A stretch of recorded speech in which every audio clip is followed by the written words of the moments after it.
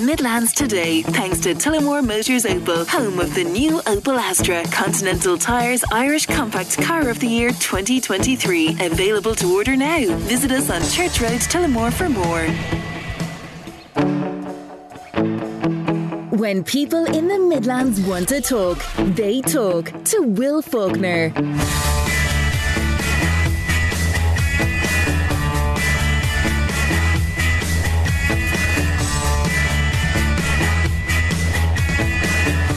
Well, good morning. Coming up today, how difficult is it to get a GP in your area? And is there an easy fix the government hasn't thought of? Vandalism, not once but twice at a church in the Midlands. And a fundraiser is underway again to try and repair it. And how do you feel about solar farms on them there hills? Would they be an eyesore, or is it just a necessary part of the mix of renewable energy? When you call, 0818 300 103 is my number. You can text, you can WhatsApp, 083 30 10 103, powered by Lamb Brothers Toyota in Tullamore. Let's take a look at the front pages this morning. RTE told to come clean on exit pay. That is the top story on the Irish Examiner this morning.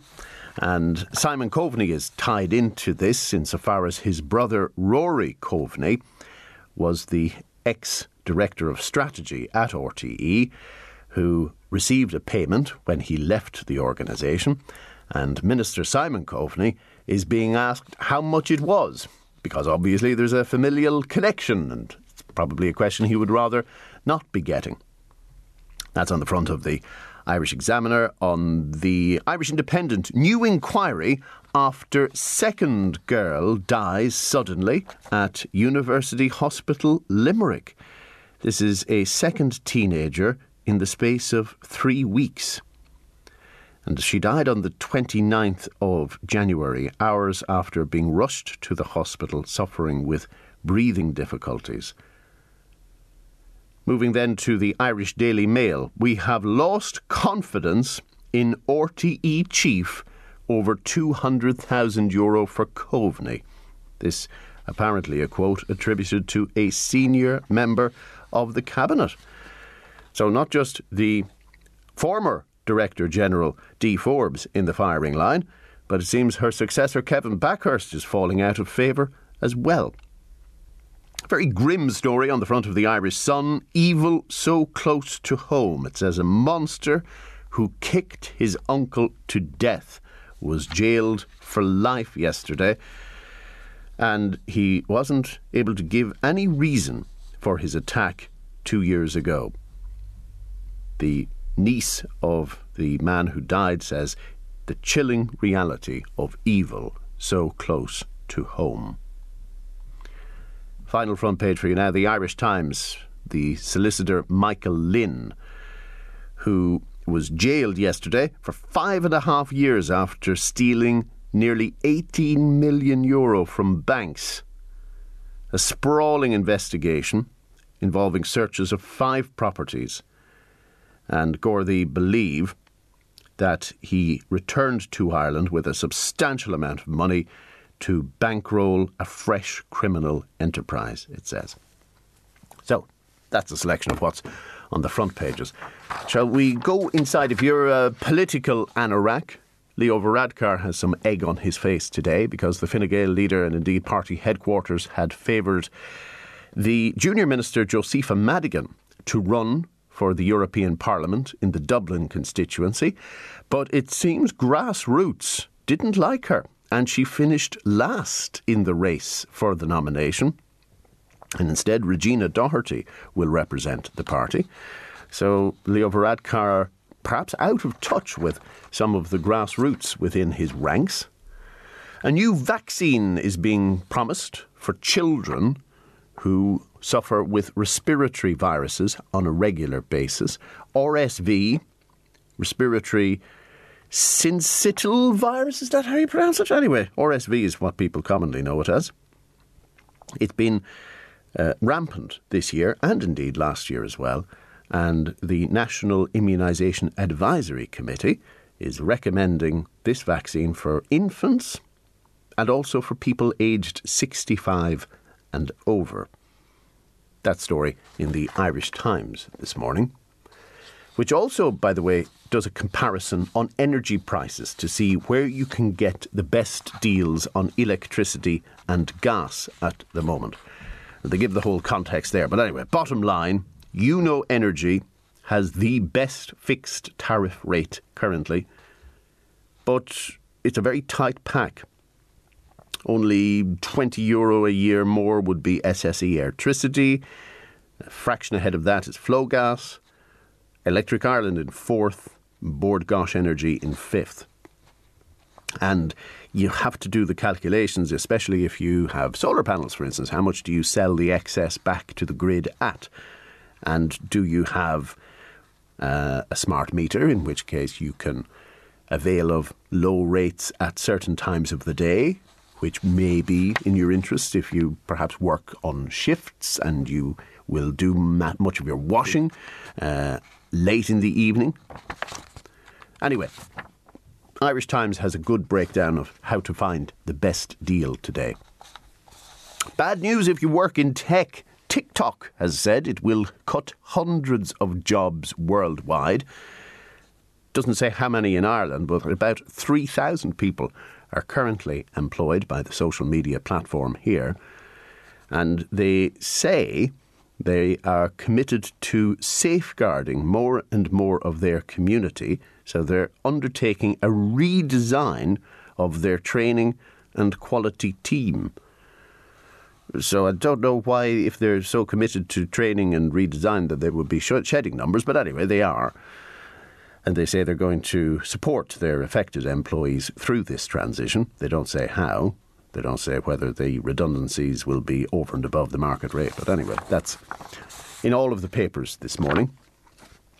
Yesterday we heard from Julian Benson, the former Dancing with the Stars judge, who was explaining his dream, his ambition, his vision for a purpose-built house for members of the cystic fibrosis community, for their families to stay in when they are receiving treatment in hospital.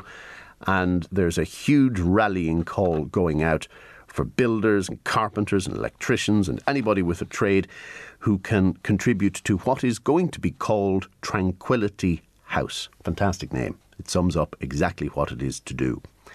Anyway, coverage of his campaign in the Irish Independent today, along with all of the various deadlines there.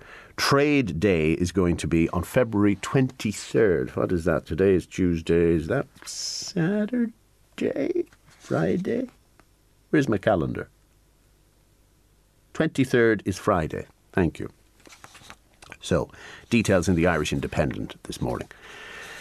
If you want a little bit of levity, although Mr. Putin doesn't think it's very funny, according to the Irish Sun, a manhunt is underway for a woman, a Ukrainian model who is very popular on OnlyFans. No idea. What is OnlyFans? Anyway, she was spotted 3 years ago flashing her you-know-whats in Red Square in Moscow, apparently in front of the cathedral.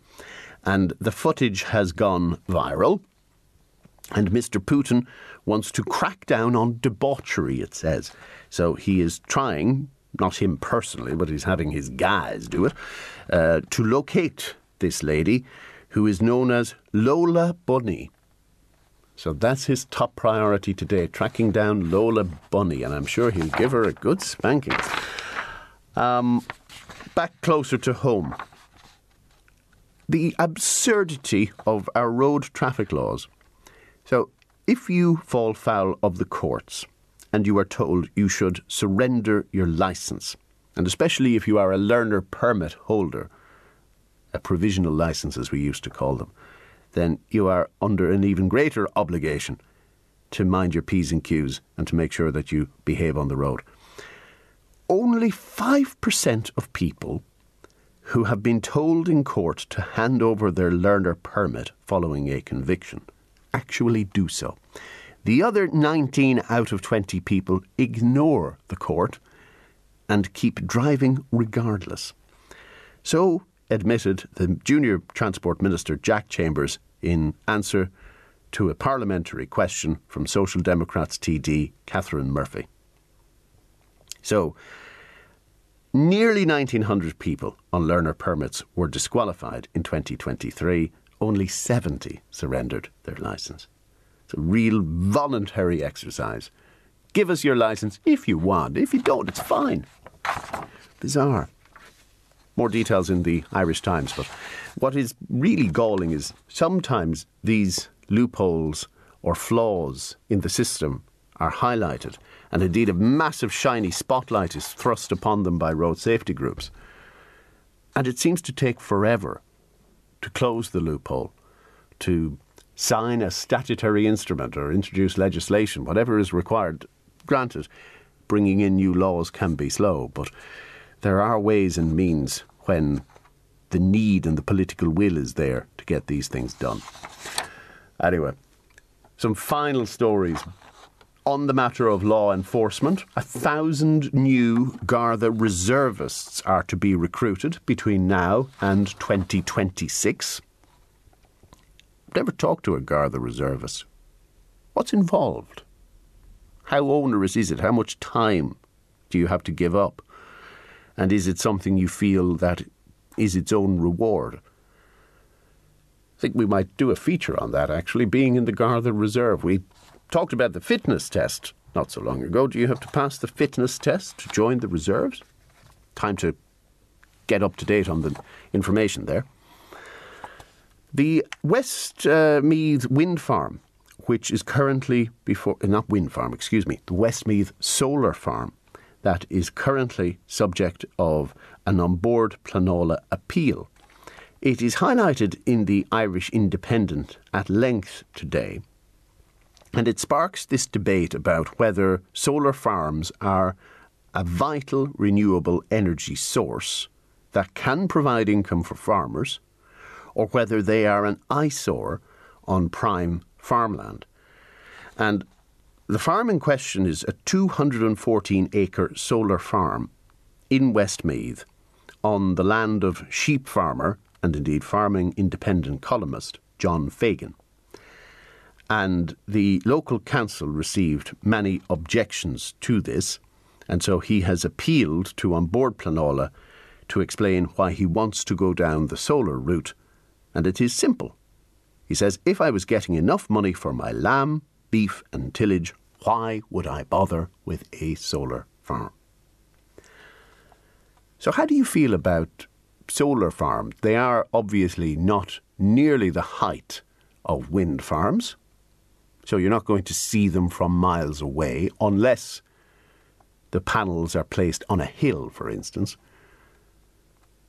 But if they are on flat land and you're not going to see them, does it make much difference to you whether a farmer decides to go down that path?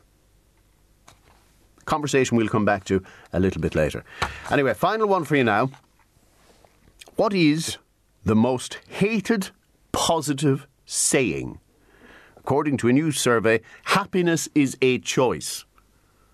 Oh yeah, that is very condescending, isn't it? Oh, you can choose to be happy.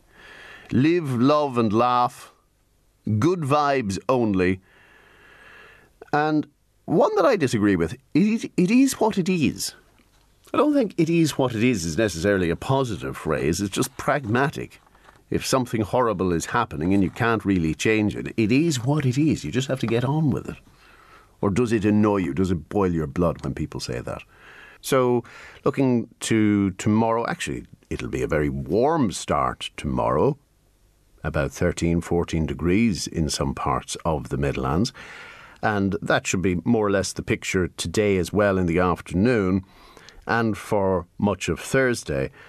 And overnights, not terribly cold, nothing to write home about actually, really, 2 to 7 degrees, up until Friday. And that's when you can expect temperatures to dip to -1, -2 degrees. Thursday night into Friday, and even colder again Friday night into Saturday. So if you have any plans to be on the road early on any of those days, just allow the extra bit of time for your journey. But otherwise, a fairly unremarkable week weather-wise. even a bit on the warm side, perhaps, especially tomorrow morning. The attitudes of electricity companies seem to bamboozle many listeners. Let me just read one message from a caller who says they're with Electric Ireland at the moment and renewal is due next week. They had been on a 10% discount over standard rate, and I called them and they offered 14%, which sounds like an improvement. However, if you are a brand spanking new customer to Electric Ireland, you will receive 24% discount. So, would they give this to their existing customer? No, they absolutely refused. So I can see what's going to happen here. You're obviously going to shop around and move on. And it happens with insurance companies as well. You always say, can you match this price? And invariably they say, no. And if you really, really push it, if you really threaten to go, sometimes they bend the knee. It's all about negotiation. Anyway, back to that a little bit later.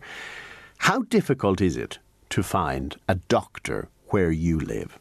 It has been likened to winning the Neuromillions by one local TD here in the Midlands, who, along with her colleagues in the Rural Independent Group, is going to table a motion in the Dáil on healthcare provision for rural communities.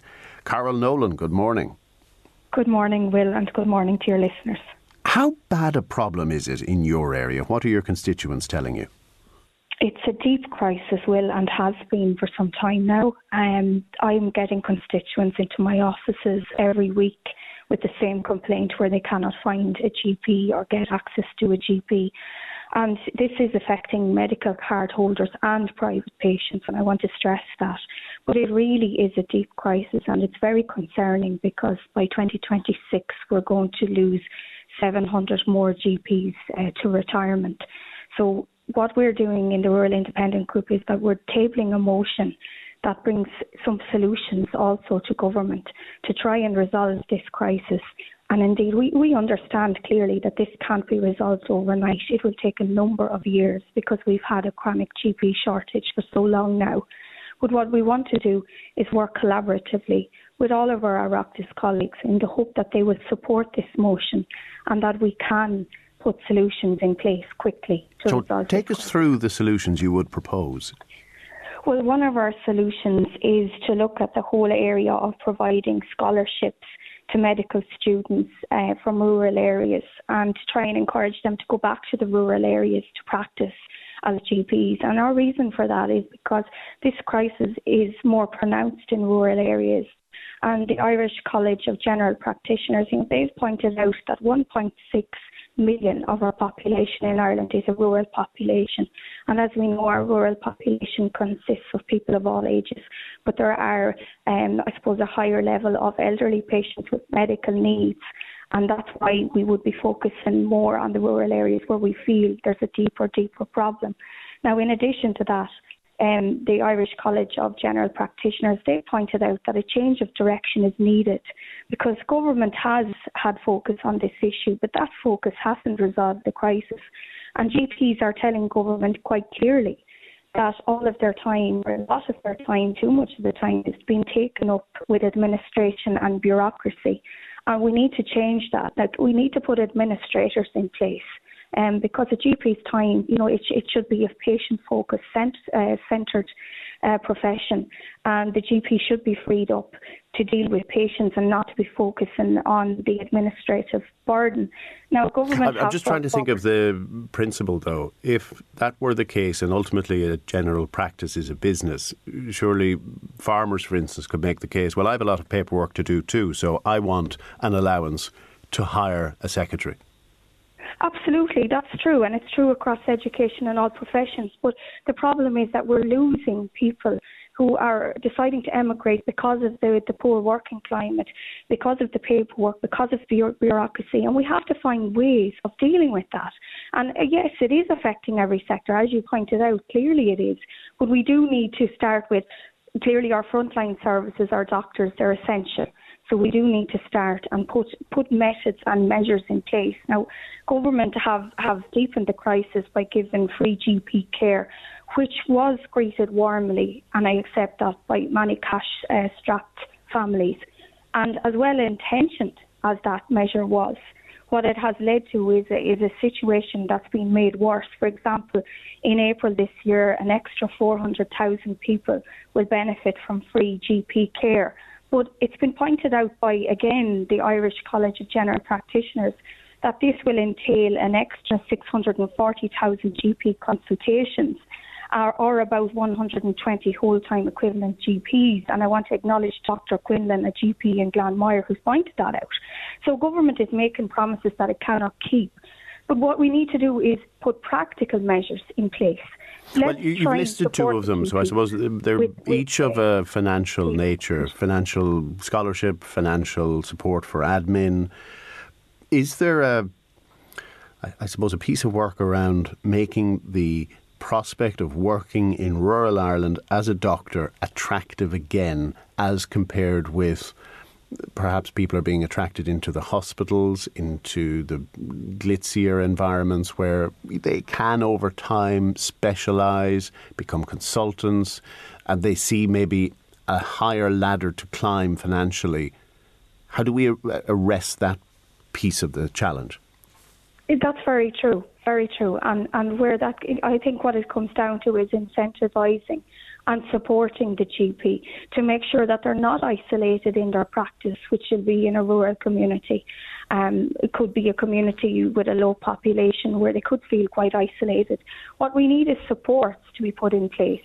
I mean, for example, we could see more general practice nurses there to support the GP and maybe to take some of the workload that doesn't entail intervention from a GP. And obviously they wouldn't be isolated in their work either. But I do understand and I do fully appreciate that everyone has options.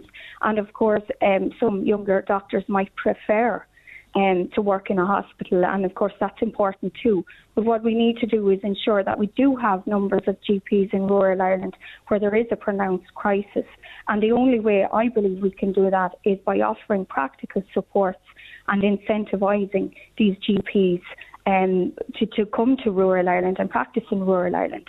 There has been a policy in recent years of creating primary medical centres, and Clonbrusque was perhaps one of the first in the Midlands, even close to where you're based.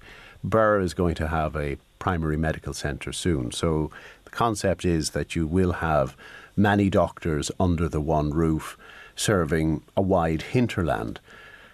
Do you agree with that model? Because arguably it does take the doctor out of the village and put them into the town. I think you need a mixture of methods. You cannot take doctors out of other communities. You'll always have people who can't travel. You'll have elderly people. Of course, look, the primary care centre is crucial, and I've called for it, and I welcome the fact that for the primary care centre, I believe I've had it confirmed they will begin in March, the construction, which isn't before time. That has a place in our health system. What we need is a number of approaches. And I believe that, look, the more GPs we have, the better, whether they be in the hospital, the primary care centre or the small rural community. All of those places need to be served by GPs. And that would be my argument that, yes, there's a place, of course there is, for GPs in all of those settings. And, you know, what we need to do, I suppose, is just focus on what the issues are, what the GPs are telling us, what the ICGP has told us. And they've clearly told us what the issues are, and also the supports that the GPs need. And we don't need more well-intentioned measures put in place that are going to increase the workload of GPs and lead to a deeper crisis. What we need is practical supports to keep our GPs in places like our rural communities, like our primary care centres. Okay. Here's perhaps the trickiest part of the conversation, though, when you and your colleagues are bringing forward a bill before the Oireachtas. Have you costed what all of this will amount to? We haven't, Will, because a lot of our measures are very, very practical measures. As I said, the administrative support, if there was a bit of thinking done around that, I'm sure there are college students, graduates who could do placements, who are training maybe in an administrative capacity. I think that this involves planning, and our motion very much centres around planning. I mean, what we're looking at is planning for extra GPs, making sure that there's a long-term plan drawn up, making sure that there's a committee put together to deal with this specifically. And that doesn't cost money to put a committee together and to put short-term goals and medium-term goals and long-term goals. And what we're calling for is a subcommittee. There are very simple, practical measures in our motion that don't involve costs at all. And in fact, if you were to look at the whole area of scholarships and that would be minimal costs. And there is an education budget there. And I think, with areas like apprenticeships being incentivised and only right, we should look at this area as well and incentivise medical students. Carol Nolan, thank you for taking our call this morning. We'll watch to see how the bill is met in the Dáil. Tomorrow, I believe, you're bringing it forward. So thank you for taking our call. Thank you very much, Will.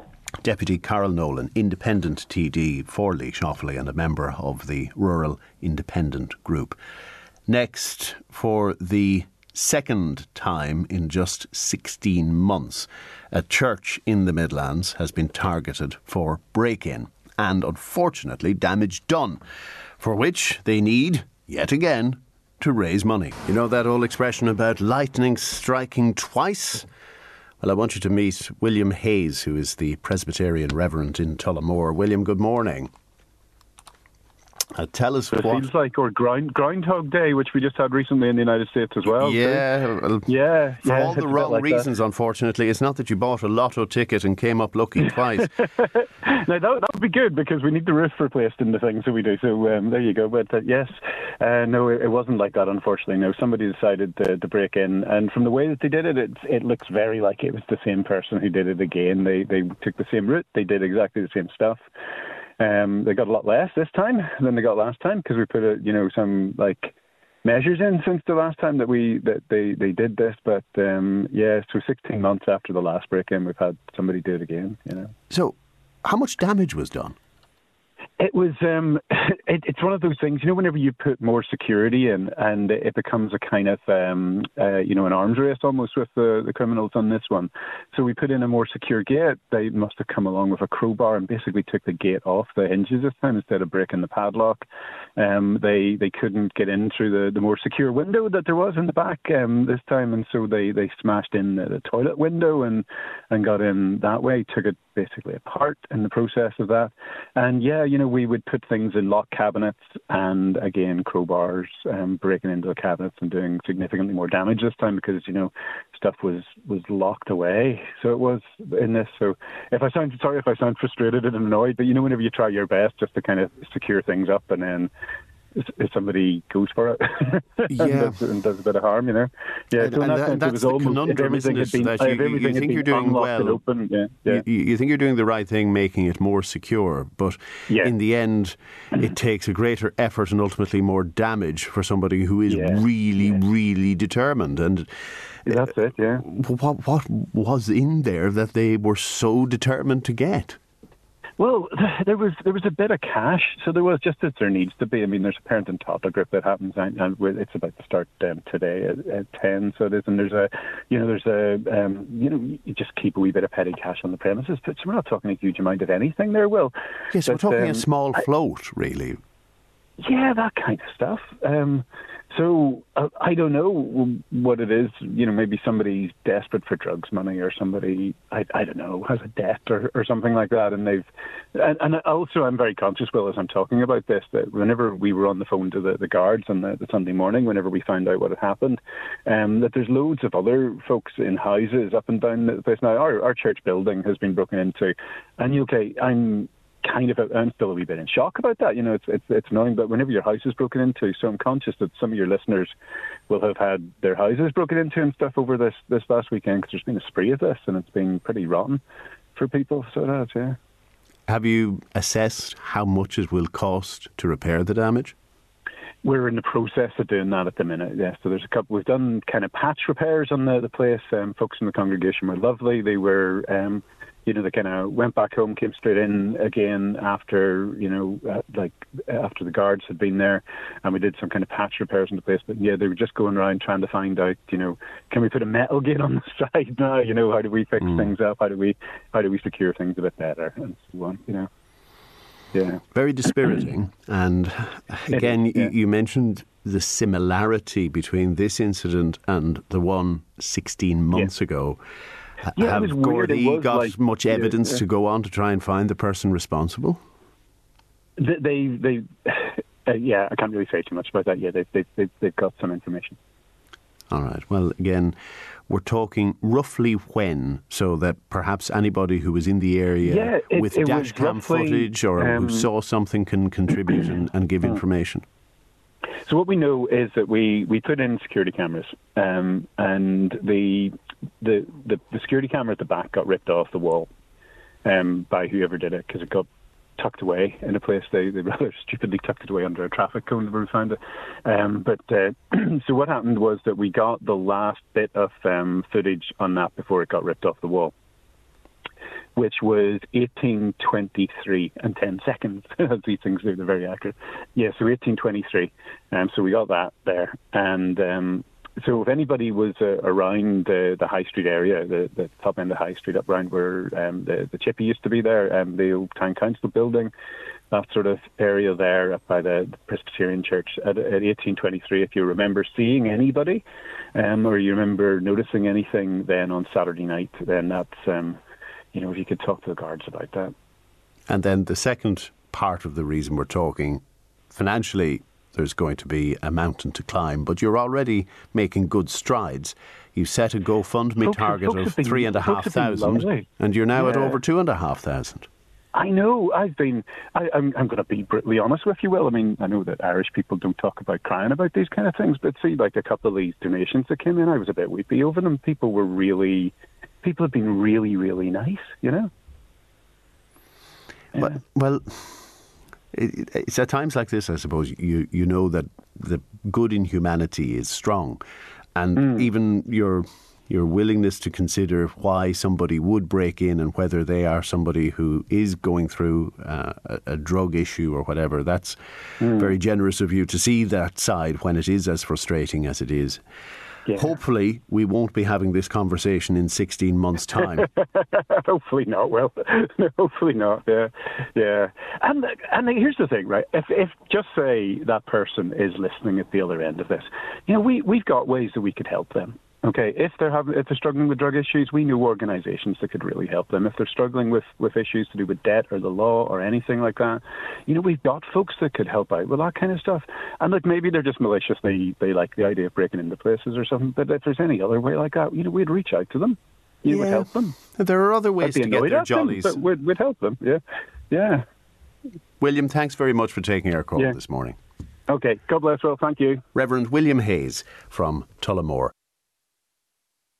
Good morning. Now, still on the agenda today, students of a special school here in the Midlands are finally given a date for moving into their new building. I'll tell you what it is in 15 minutes, and you can tell me if you are happy with that deadline. Dr. D shall be here. Exercise and how much is enough and how much is. Plus, after 11... Are You Blind or What? Radio documentary following 30 blind or visually impaired for the space of a year as they make a radio play. And it's all about how they let light into their lives when you can't see. When you call 0818 300 103 is my number. You can text or WhatsApp 083 30 10 103, powered by Lamb Brothers Toyota in Tullamore. How do you feel about solar farms? So obviously wind turbines are very tall. They can be 2 metres, 200 metres even to the maximum tip height. And we have several examples here in the Midlands. Solar, by contrast, the panels are largely at ground level. So there isn't a visual intrusion, unless, of course, they're built on an elevated site. So if they're on a hill, then they become more obvious. There's a feature in the Irish Independent this morning in which they talked to John Fagan. Now, John is a columnist with the Farming Independent. He is the owner of a 214-acre farm in County Westmeath, and he was refused planning permission last year to construct a solar farm on that land, and he's now taking that appeal to On Board Planola. He tells the paper, "If I was getting enough money for my lamb, beef and tillage, why would I bother getting a solar farm? Getting into renewables will help me to rear my family and pay my bills. No apologies to anybody for that." So we contacted John this morning to invite him onto the programme to discuss his reasons and his concerns and why he has taken the matter to On Board Planola to try and get approval. He has declined our invitation. There were over 70 objectors to this development, and one of them is Dennis Leonard, who happens to be a member of Westmeath County Council for the Labour Party. Dennis, good morning. Good morning, Will. How are you today? Very well, thank you. Now, people will know that you are somebody who has talked on environmental issues. You sat on the board of Bord na Móna for several years. This is something that, on paper, I would have assumed you might support. Why not?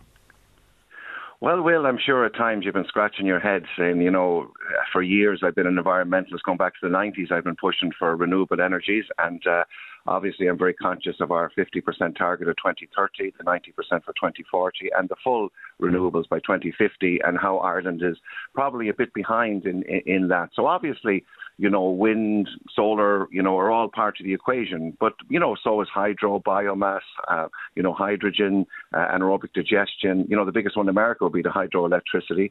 The west coast of Ireland is the most suitable place in the world for wave. The east coast of Ireland, one of the most suitable for east.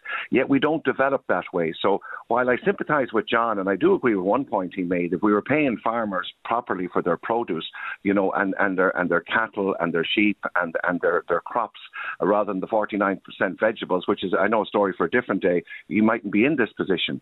But what's the biggest issue I have is, and I've said this for years and years, we need the right development in the right location. So while we do need a certain amount of solar farms, wind farms, and all of the other 8 renewables that I've mentioned there, we also need the right development in the right location. So, for instance, I'm on the Westmeath County Council. We have to do a county development plan, and in that you have areas that are marked amenity, high amenity, and maybe no amenity. So areas near lakes, near rivers, whatever else, have to be protected. And you've probably seen that when the council turned it down, they turned it down on 3 major grounds, mainly that it was against its policy of protecting high amenity areas, and also the proposed development didn't have sufficient detail about the ecological impact, but also there was a huge lack of community consultation. Those people out there in Crookedwood, like so many communities, had to fight a rearguard action. And the biggest reason for that, Will, and I know you've covered this before, is that rather than a top-down approach in this country, where we have a heat map of which areas are most suitable for wind, for solar, for hydro, for anaerobic digestion, for bioenergy, rather than that, we have a developer-driven approach. So in this case, you have Neon, the company. They're actually looking to sell off to, foreign investors at the moment. So developers come in, they pick out sites, they talk to different farmers, they give them an offer, and then rather than community consultation or the council being involved, they're not. It's completely developer-driven. So council and just curious, what would that community consultation look like? Because obviously there was a planning application put in, and people would have an opportunity to offer their comments, which they did. What over and above that would be appropriate?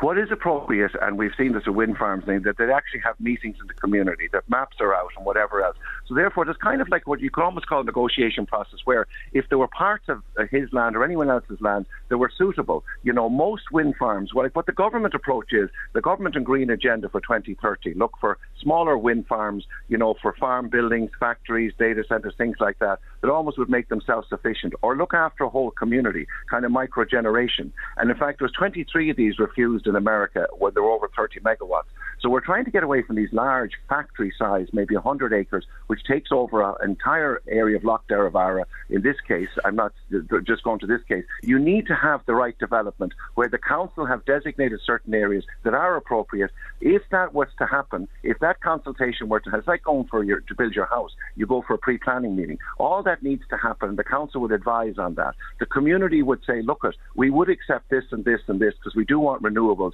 We just don't want it on this scale.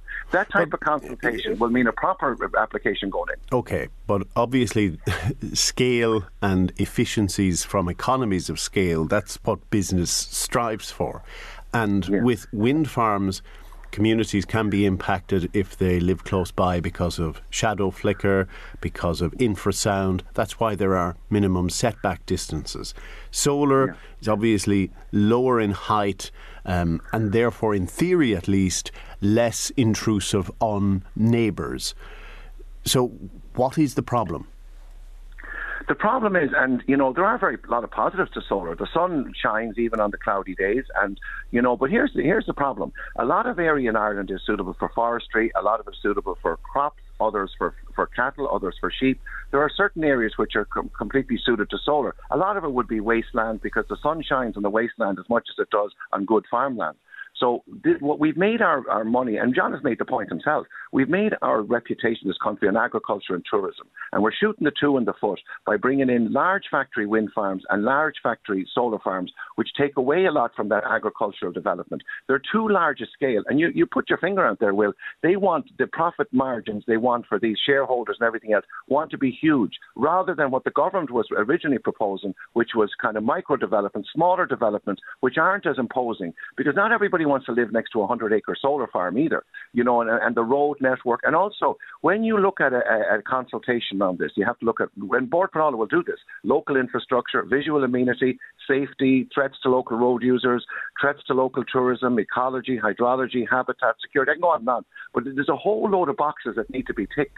And in this case, the communities of the opinion and the councils of the opinion, it doesn't, because of its size and scale, it doesn't tick the box.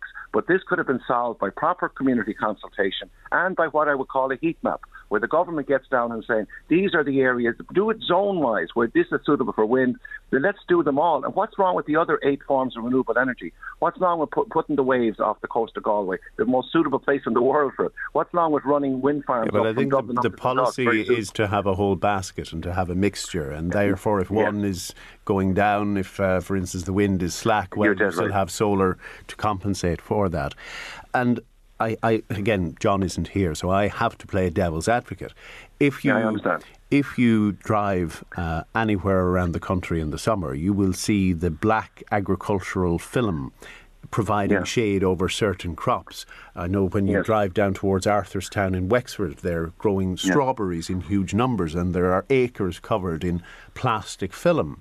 So for normal farming activity, there's already a visual impact. How is this different? Well, no, the visual impact is only one. I mean, it's the scale of it, Will, and the sensitive nature of the site. Part of this particular development, I don't really get into particulars too much of it, I'm making a general point here, but it's a Lough Derrivara high amenity area designated by the council. The environmental assessments did not take, cognizance of the fact there was an SPA. The development is out of character with the landscape in that particular area. The county council planners have looked at all that, right? So I'm not trying to make general points against John. My general point is there are areas that are suitable, and your point is right. Wind doesn't always blow. The sun is always out, so it is a very good source. But you should be co-locating wind farms and solar farms. That's the first thing that should happen. Secondly, hydro is the biggest form in America. Why aren't we going down the hydro route here? Why aren't we going down the anaerobic digestion with all the farmland we have? The reason is it was first up, best dressed. They got the PSO levies. They're in, the big companies, make the money, sell them on. There's another issue here. It sounds like we're arguing against renewables or sustainable. It's like arguing against bringing in, asylum seeker refugees from war-torn countries, but putting them all into one place. You need to have consultation and spread it out appropriately so that everyone buys into it. Communities are not going to buy into sustainable energy unless it's the right development in the right location, because we all want to go down that route, but we need to go down it in the proper way. Yes, but how do you avoid NIMBYism then? Not in my backyard. Because if communities are consulted, I suppose everybody would prefer it went next door. Oh, absolutely. I know there's a waste facility between Road and Nutcher Bridge, and there's issues around that. The road is totally unsuitable. So what happens sometimes is you come across as a NIMBY if you point out the obvious defects in the planning. So if you're up in Crookedwood and you point out the size and scale, the fact Loch Devar is a high amenity, the lack of environmental assessment, the development allocation, if you point out those things, you sound like a NIMBY by simply saying, we've lived here, we know what's suitable and not. Why do a lot of people accept these into their area? Because they know they have to do their bit, just like we have to do with the whole refugee situation. Everyone does their bit, but you have to do it to the right scale. You have to do it in the right location. Otherwise, legitimate people who, don't forget, who lives in these communities. There could be engineers, hydrologists, who lives in these homes. And there are also locals who know their area. So rather than always coming across as NIMBYs, maybe people need to be consulted so that they point out to big companies the obvious defects of a particular application. I fear it could be divisive as well in some areas where farmers genuinely want to grow another income source. And if neighbourhoods object, then it will fall to the likes of Bordnamona, which has ample land, which could perhaps be a good location for some of these solar farms. The state will get the opportunity, but the farmer won't. I totally accept your point, Will, but can we get back to John's original point? No, what about my point, though? That there is an opportunity for farmers here. I have no problem with opportunity for farmers. There's also opportunities for farmers for anaerobic digestion, for waste energy, for other opportunities that we need. Hydro, maybe there could be a river running near their land. So it's not just opportunities for wind and solar. But the other point is, John's, that if we were paying farmers the appropriate dividend for their cattle, for their sheep and for their crops, farmers who built this country, who are the backbone of this country, would not be in the position where they have to somehow sell off good agricultural land for something that could be put somewhere else. Dennis Leonard, thank you very much for your time. No problem. Dennis Leonard is a member of Westmeath County Council under the Labour Party banner. He is one of the people who objected to that development in Crookedwood in County Westmeath. It would have been a 214-acre solar farm had Westmeath County Council granted permission. It didn't. Now the matter is going before An Bord Pleanála. And again, we contacted John Fagan, the farmer involved, and he declined our opportunity to appear on the programme this morning. It's 22 minutes past 10. Next, good news if you are the parent of a child at Colby Special School in County Laois. At least I think it's good news. Let's see if you're happy with it. Hilda says there's quite a glare from solar panels. For instance, if you take the train anywhere from Munich Airport, you will see quite a few of these. But she says, we already killed the eagle once, so what's another time? The problem with tidal is that it is predictable and oil and gas cannot come in as the saviour. The only one that can be fired up quickly is gas.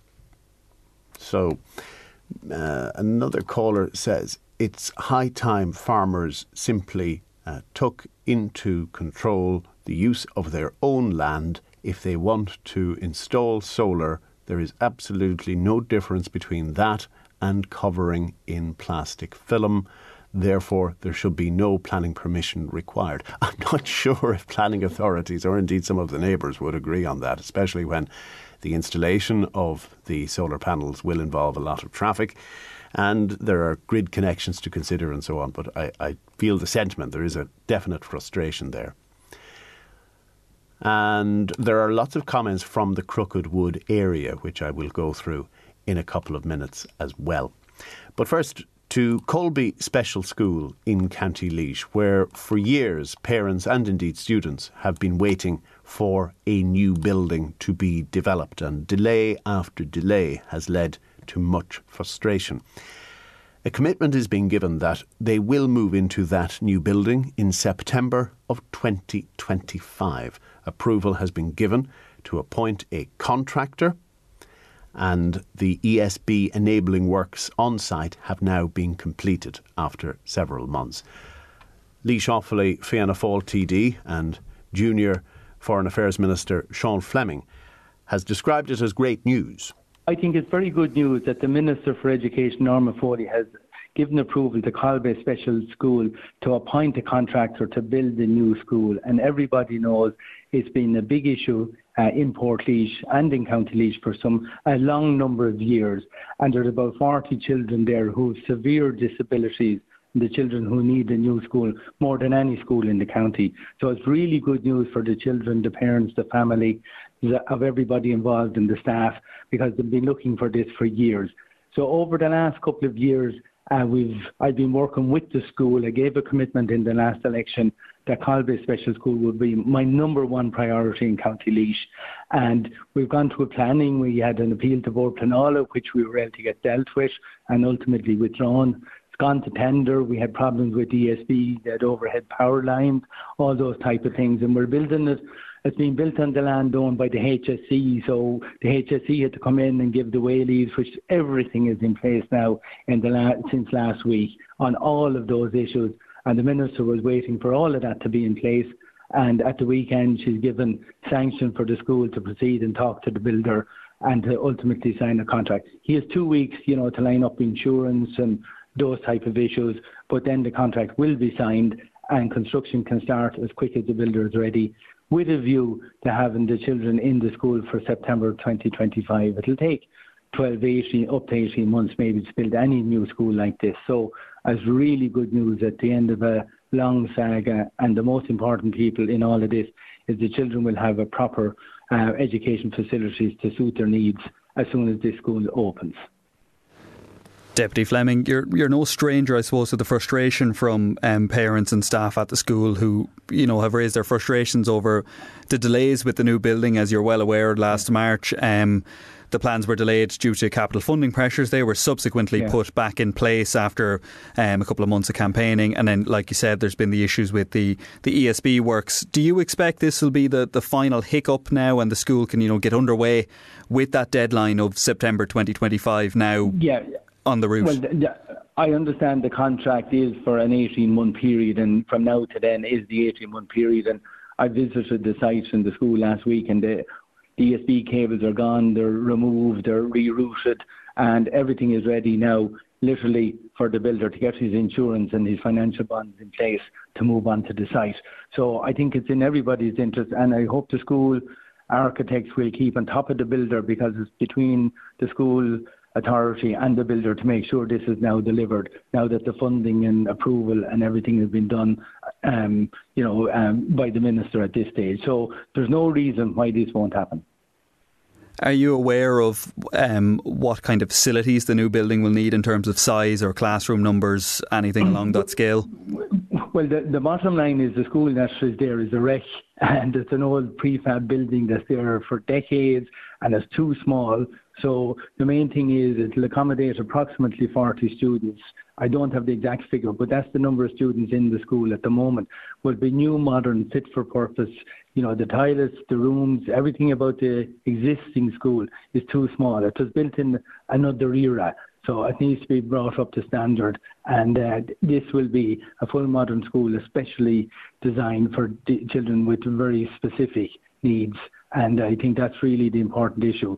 So it's not a big school in terms of numbers, and thankfully they're not big numbers requiring this facility, but those children who do need it need the best service that the country can put in place for them. Have you heard from any parents or students since the news came out this afternoon? Do you know what the atmosphere is like at the moment? Yeah, absolutely. Well, it goes without saying, I was speaking with the principal of the school this morning, and I've been liaising with the principal over the last several weeks and off and on the last couple of years. And I've just put some message up on social media. So the reaction is starting to come in as good news at long last. And I accept that has been overlooked probably for decades, but I gave a commitment 5 years ago at the last election that I would try and get this project completed. And that's been done with the support of all the parents and the teachers and the school community and everybody working together. So I think it's a good day for everybody. Junior Minister Sean Fleming.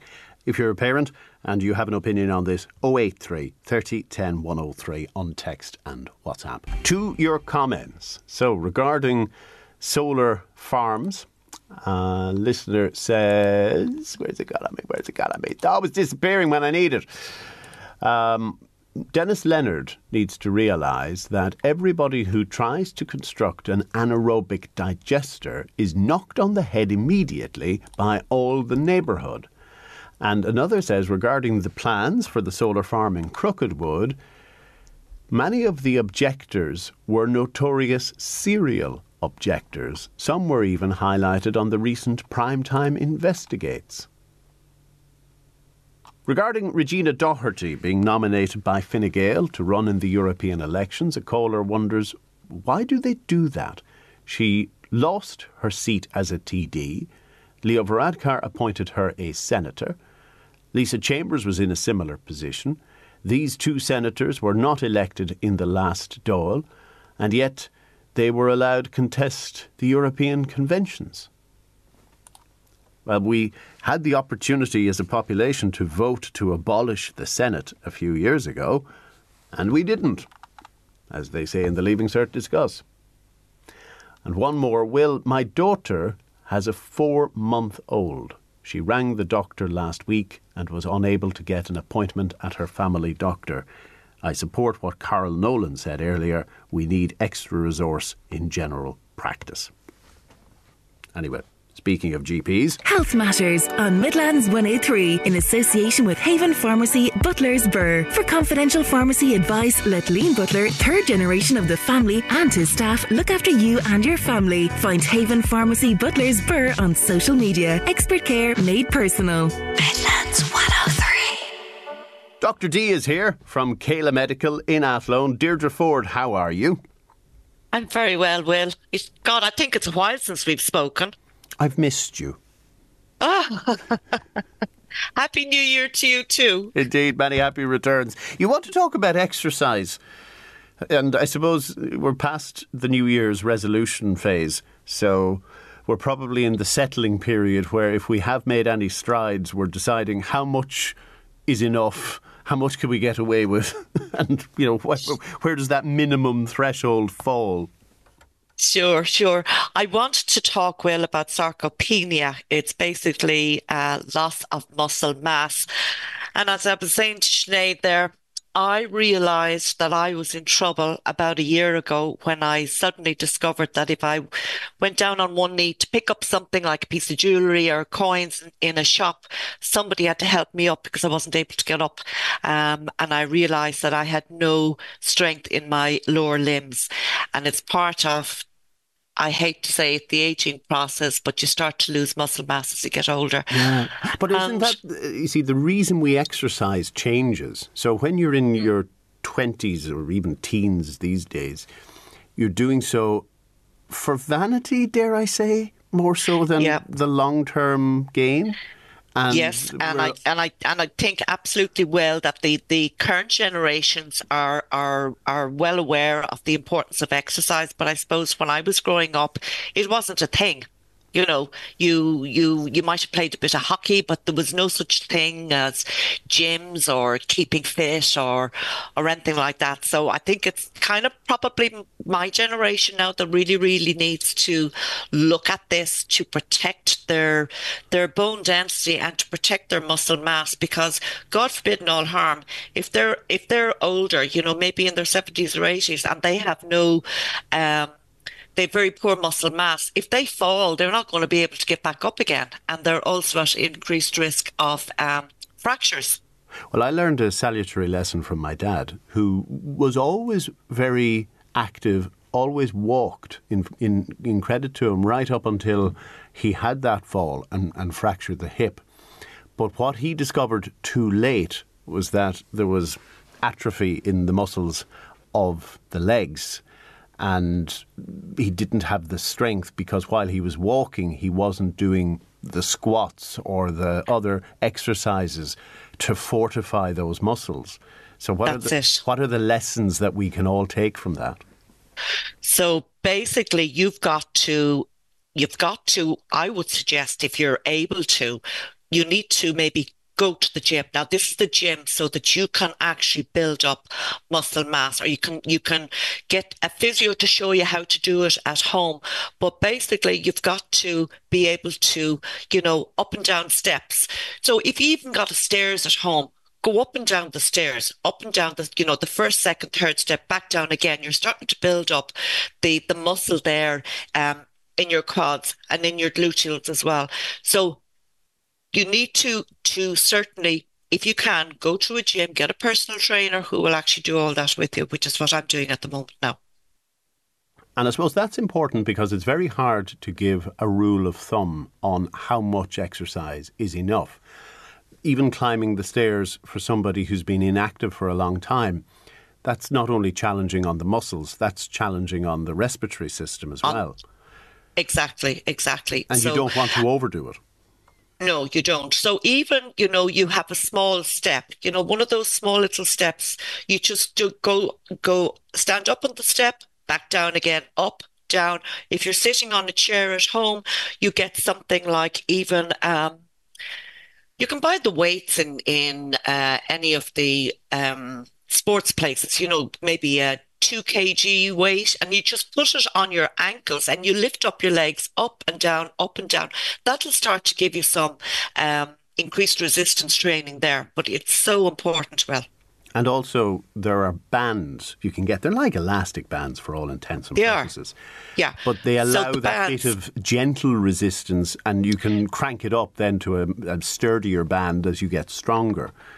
That's it. So I use the bands as well. And what you do is just a band. You can just get the middle of the band and you pull it out and you pull it in and you pull it out and pull it in. And then you can stand on the band, just open it up, stand on the bottom of the band, get the top of the band and start pushing that up, like a great big square. Very effective. So if the ship has sailed a little bit, if you already have signs of sarcopenia, is it reversible? There's no cure for sarcopenia, but obviously if you start to do some resistance exercises, yes, you're going to start building up your muscle mass again. So it is important. Yes, you can do something about it. We've talked about the exercise piece. What about diet? Because obviously weightlifters always talk about their protein for growth and repair. But even if you're not aiming to look like Hulk Hogan, should you still have a certain amount of chicken, egg, even protein shakes in the diet?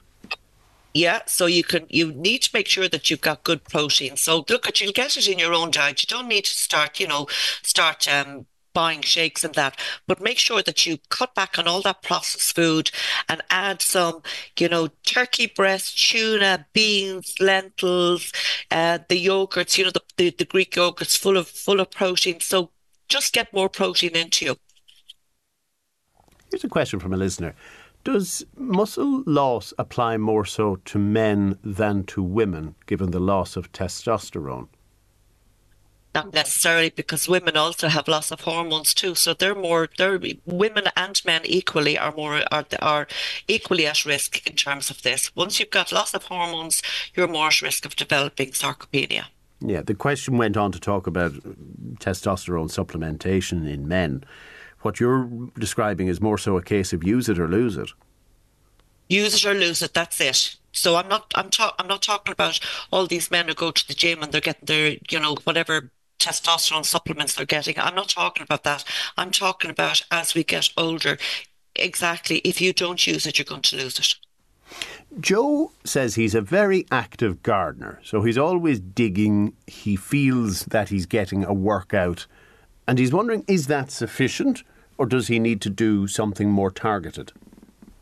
No, I think that is sufficient. If you're in the garden, you're pushing the lawn more, so you're walking. The lawnmower is heavy, so you're pushing against it, both with your legs and with your arms. If you're digging as well, obviously you're creating some sort of build up of your muscle there. So that should be, any kind of physical activity like that is pretty good. A caller says, Faulkner, you're showing your age. Hulkamania was 40 years ago. Oh, Jesus. Oh, gosh. Thanks now. That's cheered us up no end. Deirdre Ford is with us from Kayla Medical in Athlone until 11. Tommy recommends plenty of nocturnal activity to sort out your muscle mass. Good man, Tommy. I'm sure you look like the Hulk. There you go. Will, I work on my feet. So I would walk about an hour in the evening as well. And my life feels like I'm always on the go. Would I be getting enough exercise? Asks Jackie. So that's not a person who's sedentary, Deirdre. That's a person who's moving all the time. Okay, moving all the time. Moving all the time like that. That's really good for her bone health anyway. Just make sure that if she's walking, that she may, are there steps that she can take during, a hill that she can take during her walk? Is there a little bit of an incline? Once there's something rather than it just being completely flat, you've got to have some sort of resistance when you're walking. Yeah, you've got to feel it really in, I suppose, the back of the legs.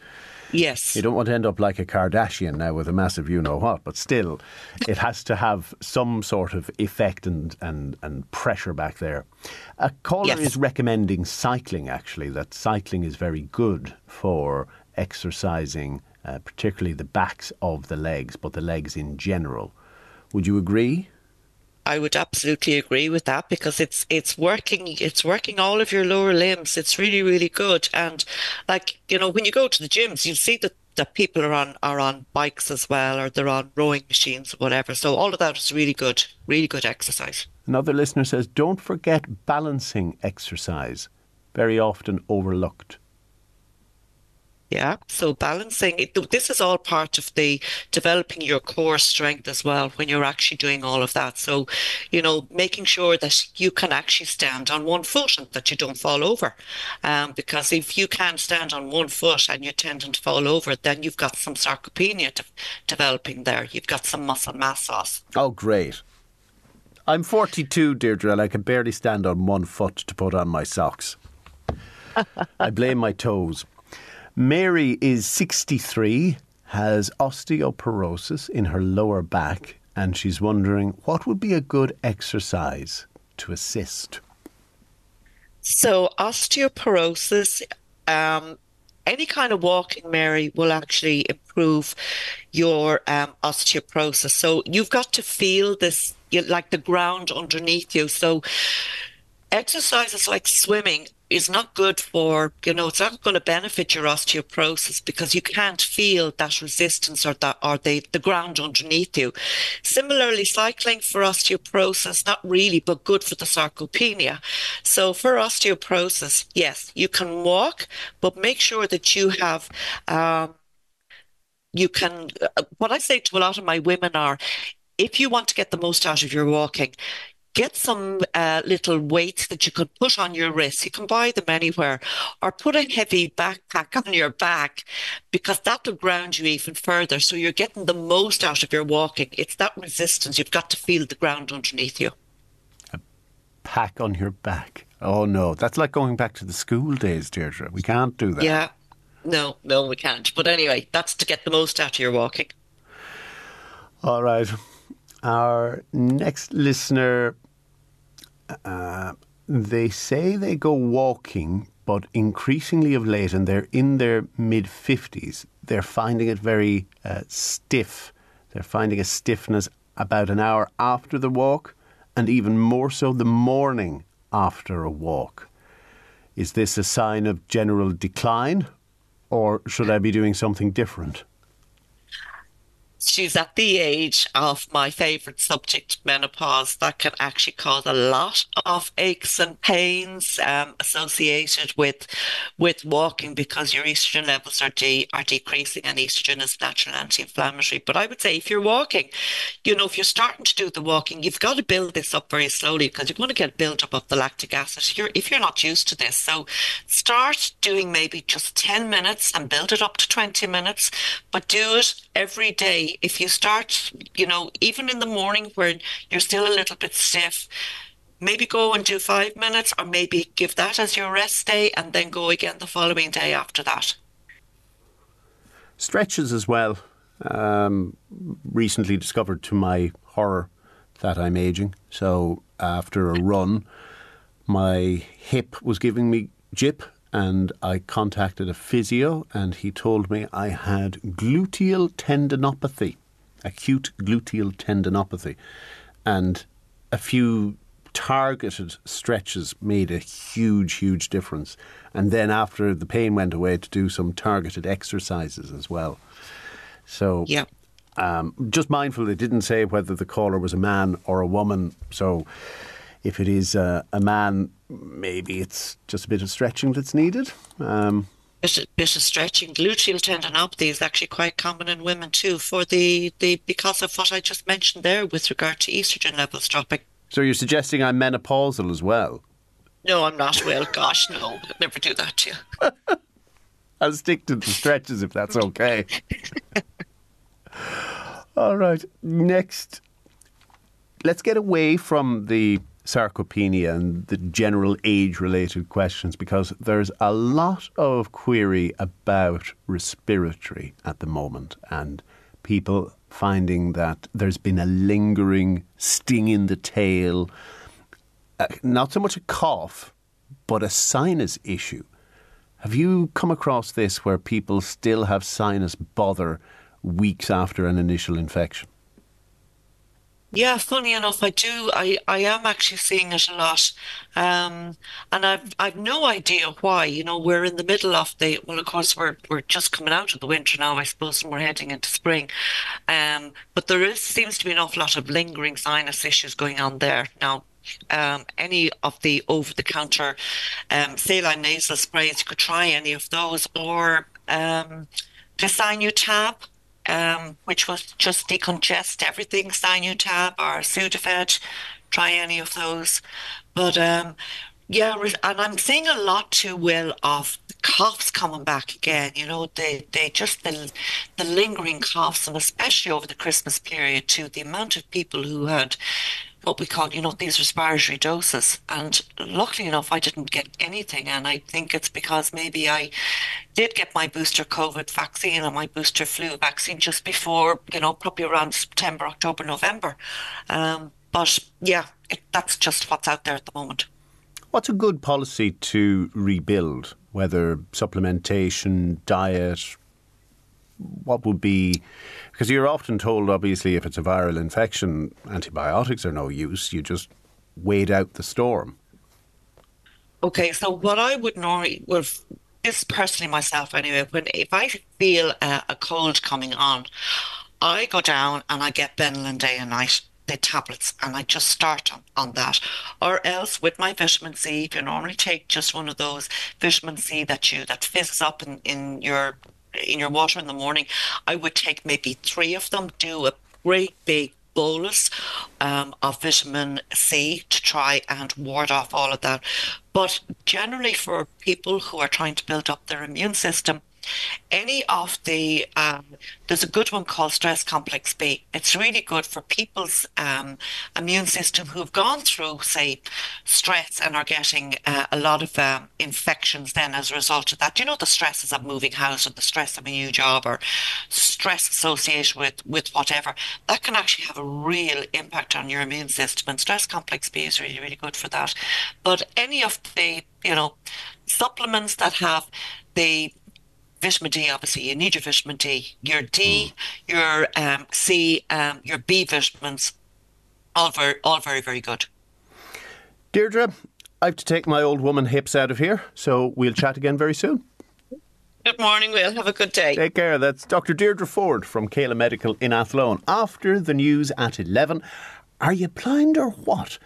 A documentary on the sightless cinema in Laois by Anne-Marie Kelly. I'm Anne-Marie Kelly, and you're listening to Are You Blind or What? Are you blind or what? A radio documentary recorded throughout 2023. It follows the journey of 30 people who, with the guidance of Ciarán Taylor, have to construct a live radio play. They are all blind or visually challenged. It is the story of adjusting to and discovering where it truly is made in association with the Sightless Cinema Network and is funded by the Arts Council. Well, have a watch that talks to me. Today is September 12, year 2023. The challenge that we've set ourselves, what can we do with 30 blind people on stage to make a live audio play for the audience? Okay, out, little rabbit, out. Are you okay? I heard screaming. I'm not okay and you're late again, Patricia. What's wrong? This thing about noises and sounds and all, that's all new to me, and I'd say to myself, what the f*** am I doing? The whole process that I use with Sightless Cinema is, taking people from the start and just ask them to throw themselves in the deep end, give things a try. I worked until my visual impairment, and that retired me. But I loved working, and it was my centre of my life, and then it was gone. Well, it gets me out of bed, and gives me something to look forward to every Tuesday morning. We're probably bringing together on stage the most amount of blind and visually impaired people who have been together on a stage in Ireland before. The challenge is set to create a radio play for a live audience in November. So what might a radio play sound like? Well, the BBC's Goon Show is one to start with. This is the BBC Home Service. Big Brother is watching you. Oh. Listeners, you are warned. This program is not to be listened to. So just like the Goon Show, everything will be done live. Sound effects, music, voice, the lot. And it's all Ciarán Taylor's idea from Sightless Cinema. The whole process that I use with Sightless Cinema is, taking people from the start and just ask them to throw themselves in the deep end, give things a try. There's no right or wrong. You're not acting, you're just having a conversation. Then you start to develop ideas from that, from whatever just comes out randomly. Now let's begin. The workshops have just started. It's February. We're in the Dunamaze Arts Centre in Portlaoise, where 12 members have gathered. All have various levels of blindness. In the early stages, Ciarán asked them to think about sound and the sounds they hear outside, so they can build stories from that sound. In this case, it's a bird. Anything occurring to you about what the scenario might be or what might happen, or the different interaction with the scenario of the bird? What would you add to it? What would it need? Where do you think it could go? When the bird is in the kitchen, you could have crashing noises of plates hitting the floor and stuff falling off shelves. Yeah. General mayhem. Yeah, the question is, how do you get that fear across? Like, how would you... You'd put in a scream there. It's a group reaction. Bird comes in and everybody goes... And just like that, he had them all talking about the bird. And that's where the story begins. Oh, Noreen, I'm still outside. Are you inside? Did you get rid of that bird? Stay there now. I'm trying to get him out here. Okay. Come on, fella. Come on. Out. Come on. I'm really enjoying this and mixing with people and acting out scenes and listening to them making scenes. It's wonderful. What are you going to do? I'm terrified of the bird. Oh no, he's coming in the window. Go away, bird, go away. I hate his beady eyes. Oh, I'll get under the breakfast bar. From Portlaoise, this is Deirdre Honan, who actually does have a fear of birds. What do you enjoy most? Is it the creation of it, or is it the meeting of people? The meeting people, the company, and Ciarán giving us and building up things, a bit of theatre that I wouldn't be familiar with. I'm really enjoying that, yeah. What did you learn so far that you might not have come across before? What did I learn? Well, I'm able to talk now a bit better. I was always good at talking, but I'm a bit better at it now. And mixing with people and acting out scenes and listening to them making scenes. It's wonderful. And I'm looking forward then that Ciarán is bringing down another group, a totally different group, and we'll be mixing with them and hearing their ideas. Being part of a group is nice. So tell me about your everyday life. I worked until my visual impairment, and that retired me. I worked a Tuesday, surgery a Wednesday in February 2020, and no work since. And I worked for years and years and years. But I loved working, and it was my centre of my life, and then it was gone. Where did you work? I'm a GP. Oh. Yeah. So I worked in Portlaoise in a practice. Okay. That I set up years ago in 1985. So what happened with With my eyes? I had glaucoma in my left eye for some years, but I was managing away because I had a very good right eye. And suddenly in February 2020, I developed a retinal detachment where the back of my eye came off. And I'm very bad, and it's just got progressively worse. Have you sight in your left eye? No sight in either eye, no. I have a tiny speck in my left eye. I can see your outline. I can see that you have earphones on, and you're wearing glasses. That's right. Yeah. How did you deal with it? Badly, be honest. I found it very hard going, but I had hope, you see. The hope kept me going for a while. And then when I suddenly when I did realise after 5 surgeries that whatever the consultant said to me that he thought it would improve that, but I could never see. So I said, well, if I can't see, there's really not much hope.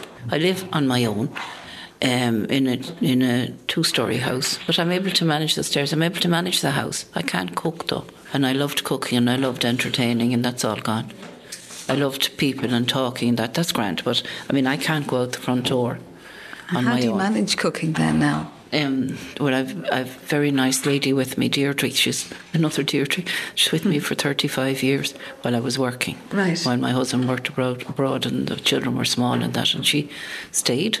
She's your right-hand lady. Yeah. She does she does everything really. Do you know? I don't go to the practice anymore. I miss it terribly. Yeah, but I can't see my garden. I loved the garden. I can't see the flowers, or I can't see. You could come in and say to me, what do you think of that? Sure, I can't see it.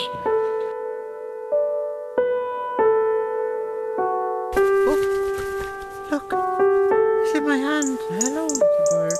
Do you know somebody in this house? Oh, you're such a lovely bird. And we so love to see little robins. I don't know about that, Patricia. Deirdre, come out from under there and look at the robins. Right. No, I hate his eyes. Get rid of him. Okay, come on, little robin. Oh, little robin, out you go. Is he out? Gone. Featuring Deirdre, Trish and Marion. That piece was called The Uninvited Guest. It's April, and the next stage is to teach them rhythm and chorus with the help of Celtic women's singer Deirdre Shannon.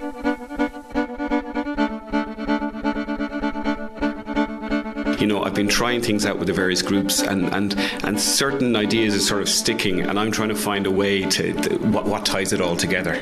And you know, they miss being able to see, and they miss what they could do. And this is about opening a whole new world and go, well, there's lots of other ways that you can enjoy the world, and you can be creative, and you can use sound to evoke the sound of the voice. You know, the resonance in the body of sounds. All of these things are very powerful. And that's something that we'll be working on with, you know, when we have, you know, 28 or 30 people on stage, it's going like, well, what sound can we make together that gives this sort of emotional resonance, you know.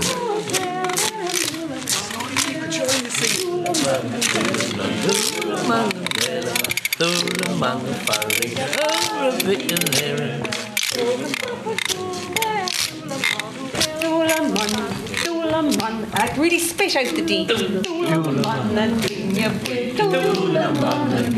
And come in sooner on that second Doolaman. Like it's almost like it creeps up on you.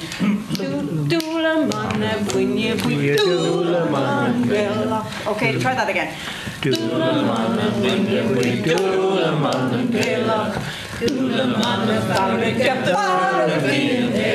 It's like there's a very definite pulse in that. It was like, and it kind of brings your heartbeat, you know, and you have to internally make the pulse. You have to be almost kind of 1, 2, 3, 4, and it makes you come alive because every bit of your body feels the pulse. Yeah, it's great. You know, when you're all chatting there on top of the rhythms, but the rhythm was keeping going underneath, and that's what singing in a choir is as well. You know, it's like that suddenly all the disparate voices become one. You know. Have you always been blind? No. I mean, this may come to be 5 years. Backstage, I meet Ger McHugh from Laois, a former biker and professional gardener. He's brought to rehearsals every week by his dad, John. Back in 2018, I had a stroke. I suppose technically that sped up the loss of the eyesight. Like, so that was my entire life destroyed. I take things in my stride, so it's like, yeah, sure, another little complication, sure, what of it, like. Really? First of many, sure, keep going. Where did you get that from? The outfit up there behind you. And would you have a good relationship with your dad? He brings you here every week. He's great, yeah. Yeah, absolutely brilliant. Fairness to him. He's no real choice because he had me, like, so. He's stuck with me. Can't trade me in for a new model, like. John's biggest worry is what will happen to Ger if he's not around. We go golfing next Saturday. He can't see or hit the ball, but it's great fun watching him clubbing the ground. So do you have to guide him then when he's... Yeah, everywhere. He's gone. He wasn't as bad as this all the time. He's gone very, very blind. He's in a grey area the whole time. He's putting it down to a bit of blindness and a stroke, or a stroke rather, then blindness.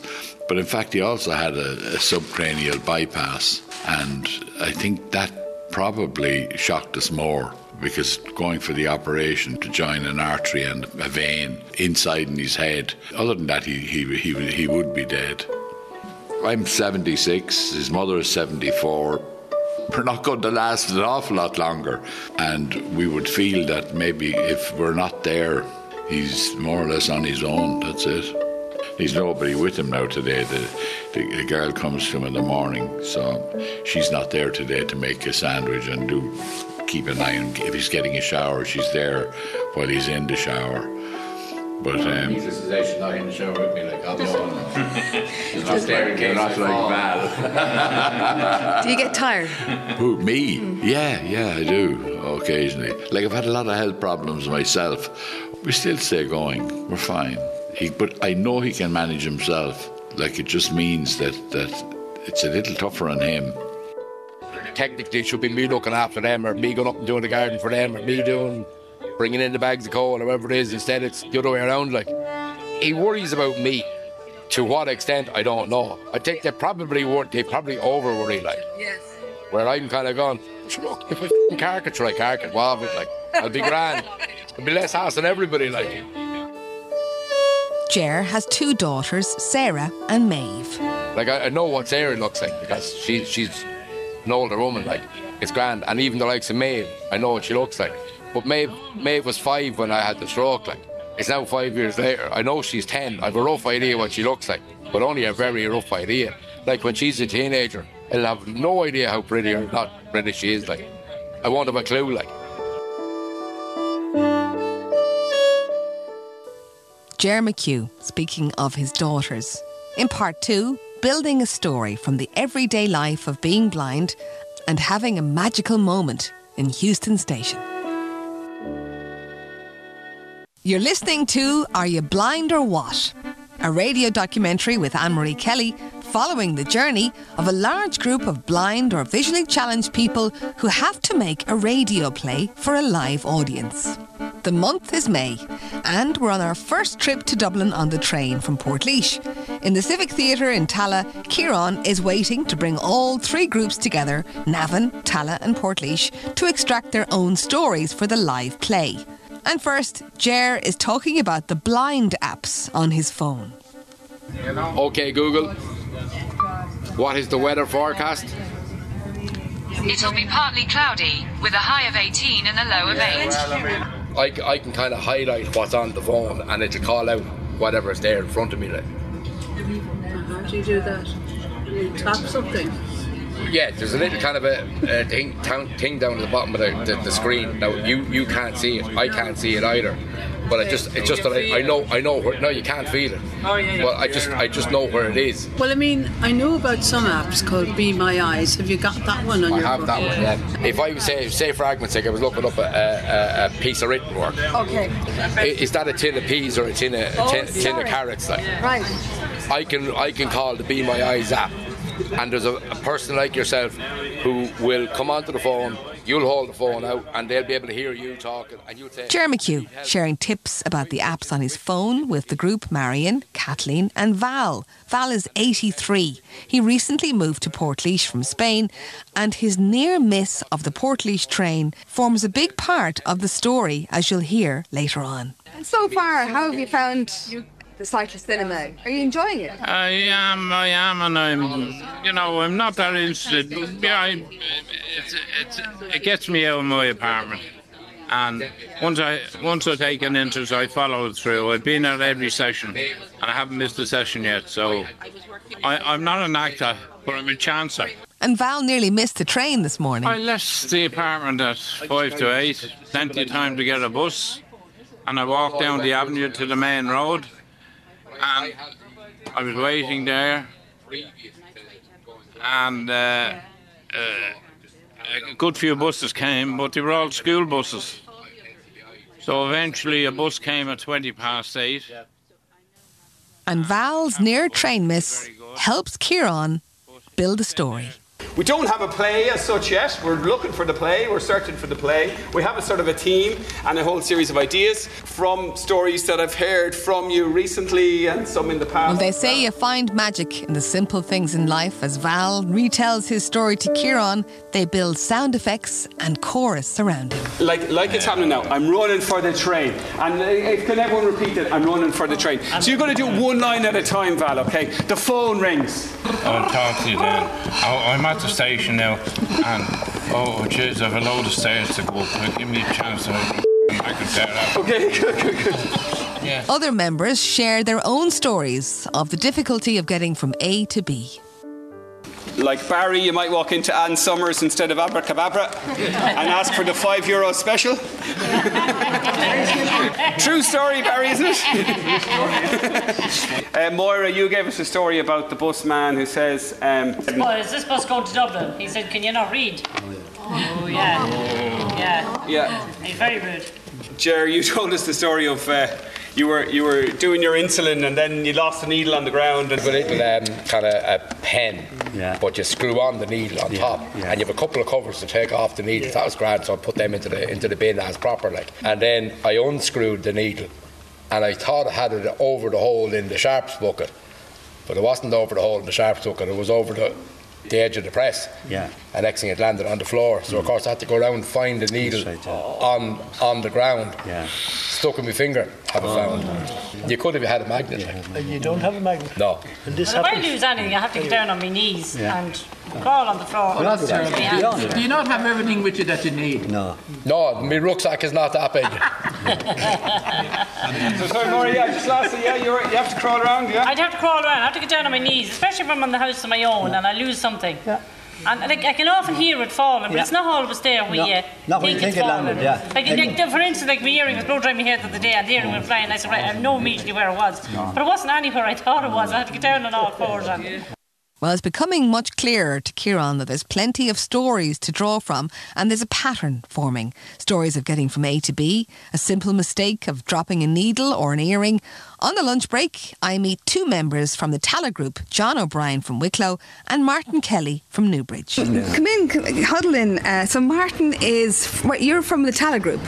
I'm from the talented group. Taliban. What's your name? John O'Brien, but I live in Wicklow. I'm Martin Kelly, and I come from a place called Newbridge in County Kildare, the thoroughbred county. Well, we only got to know each other because we went... Well, Martin got completely blind. I only lost my sight, so I can see a bit. So how did you lose your sight? I had a stroke. Recently? About 10 years ago. I was in rehab in Dundee for a year till I got back on my feet. I didn't know who I was. Right. I was that far gone. But now, sure, I won't say I'm back to normal. I'm not who I was going to be. I used to do a lot of hill walking and running in the mountains and cycling, and sure, it's very difficult to do those things now.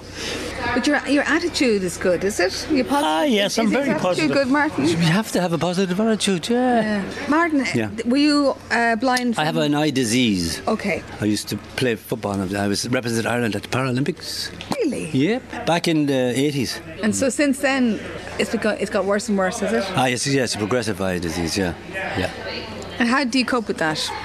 Try to be as active, because I was married but my wife passed away, so I'm on my own now, so I have to try and, And so with voices then, like mine? Oh, I'm very astute when it comes to people, and I do listen to people, you see, like inside. I do be listening to what Kieran's saying. You have to listen, you see. And that's a great trait anyway. Well, I was a telephonist, you see, as I was progressing, so you have to listen. Yes. And pick it. I'm great for them. John would say I'm great for the numbers. If you give me your mobile number, I'd remember it. Okay. Don't give me a mobile number. If he needs to record it, he'll have it. Well, I'm going to give you a number now of a Tala Motors, right? 01 451 7447. I'll ask you in a few minutes' time. How do you process that, Martin? I'm trying to register in my head, you see. Yeah. What's that number? Do you remember the number? Yeah. Go on. 541 7447. Is that right? 4517. Oh, sorry, yeah. Okay. I have to say, you're both quite energetic in the group. You're bringing a great energy with you. But we try to, though. Do you ever go to dark places? What does that mean? No. Oh, we're in the dark. Yeah, we're in the dark. You are in the dark. Yeah. I meant in your mind. I know. No, I don't allow it. Because the men's group I go to, that's the first thing the lady says, what number are you at today? I said, I'm always 10, because I don't want to go any lower. Are you always 10? Try. Are you ever at 5? I can't even remember being at 5. Or maybe when my wife died, yeah. I didn't go out for 2 years. After she died? Yeah. How did you get out of that rut then? The first thing was giant cycle cinema, strange enough. Cycle cinema? Yeah. That was the first thing I did. And then was it a realisation then, this is how I'm going to get... That's how you meet people when you're out and about. If you stay in your house, you meet nobody. That's true, isn't it? And where did you grow up? In the Curragh camp. So you have a bit of rural nature in you? Very much so. I can milk cows and goats. Do you know why the farmers have a 3-legged stool for milking a cow? Bet you won't know this. I don't know. Why? The cow has the udder. Is that true, John? He knows that. He's from Dublin. Do you know this about chickens? The yolk of an egg. Where were you from, did you say?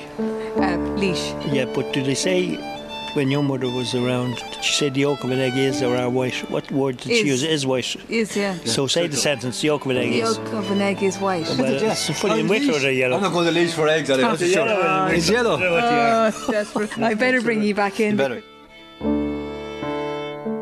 John O'Brien and Martin Kelly from the Tala Group telling me egg jokes. After a big day, the Portlaoise group arrive back in Houston Station to get the Portlaoise train. Val spots the public piano. He grabs Marion and she starts to play. Unaware, a large crowd gathers round her.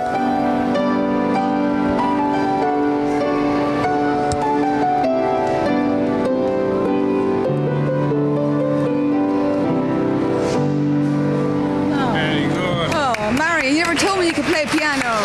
We're getting the clap. Everybody is clapping. Okay. It's a beautiful scene. Val is in full Dublin voice, Marion rocking back and forth at the piano, the audience unaware of their blindness. All are in full flight, carried away by the moment.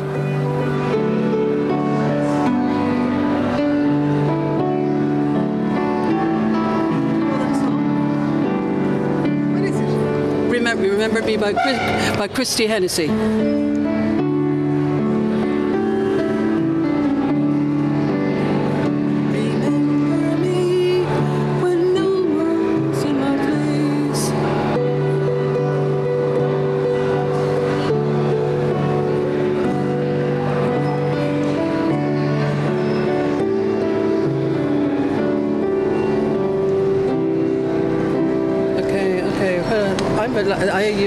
I'm self-taught. I play by ear, you know. Are you gone, Val? Are you gone? Yeah, no, I'm still there.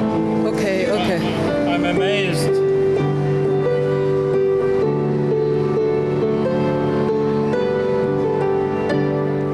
I heard it being played. I just wanted to go over and have a go at sitting down at it. So that was nice. It was the first time I ever did that. But I've passed through Houston Station on many occasions. And I would have wanted to do that. So that's the very first time I had the opportunity to do that and the courage to do it. Well, there was lots of joy, wasn't there, Val, on people's faces? People were smiling and clapping. Oh, yes. Strangers. Yeah. They were smiling and clapping, and one gentleman was listening at the very beginning, and he stayed there, and he came over to me and he says, "Oh, she plays beautiful." And I said, "Thanks very much." You see, I have to go now. But he shook me hand and said, "That lady plays beautiful." So I told Marion that, and she was delighted. Yeah, it's beautiful. It was a lovely moment, I thought, to end the day. Bit of fun, yeah.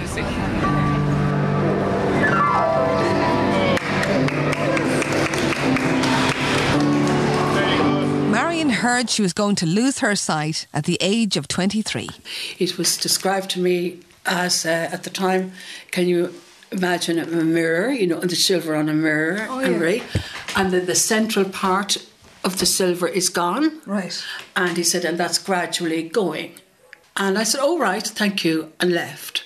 And it was only when I was en route back home that something started to dawn on me, that it was, at that time, described to me as a degenerative eye condition. That was it. That's the way it was told to me. And I said, "Well, what am I supposed to do?" They said, "Well, we don't know the cause of this, and we don't know. There is no treatment available. So you more or less have to learn to live with it." And I said, "And what does that mean in real terms?" And they said, "Well, you know, could you lose your eye? Is this you're losing your eyes?" And they said, "Well, yes." And I said, "And how long will this take?" And they said, well, we don't really know. Like, it was all very honest, Anne-Marie. But, you know, when you're only in your early 20s, that came for me immediately as a shock. I thought, well, I haven't travelled. You know, maybe what you should do is just carry on with your life, go here, there and yonder. If and when you lose your eyesight, that you will be able to live off your memories. And that worked for me. What I did is I enjoyed what I could see. That's the way I lived. Luckily for me, it was a gradual deterioration of sight loss, which meant I was adapting all the time without almost realising I was doing it. So I was very lucky, Anne-Marie. I had a good... Each person has a challenge of some kind or other to deal with. And this was mine. You know, some people would say, oh, I'd hate to lose my eyesight. But I'm happy with it because it's part of me.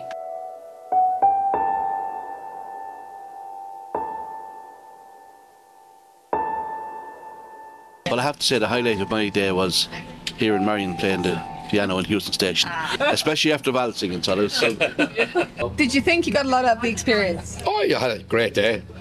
But it's amazing how sound can change your perception of what's actually going on. Like, I think a lot of it is more that he's encouraging us to use our own stories. Like, he's taken all our different versions of different stories that we've all had or gone through or whatever else, and then he's combining that all into kind of one bigger mess.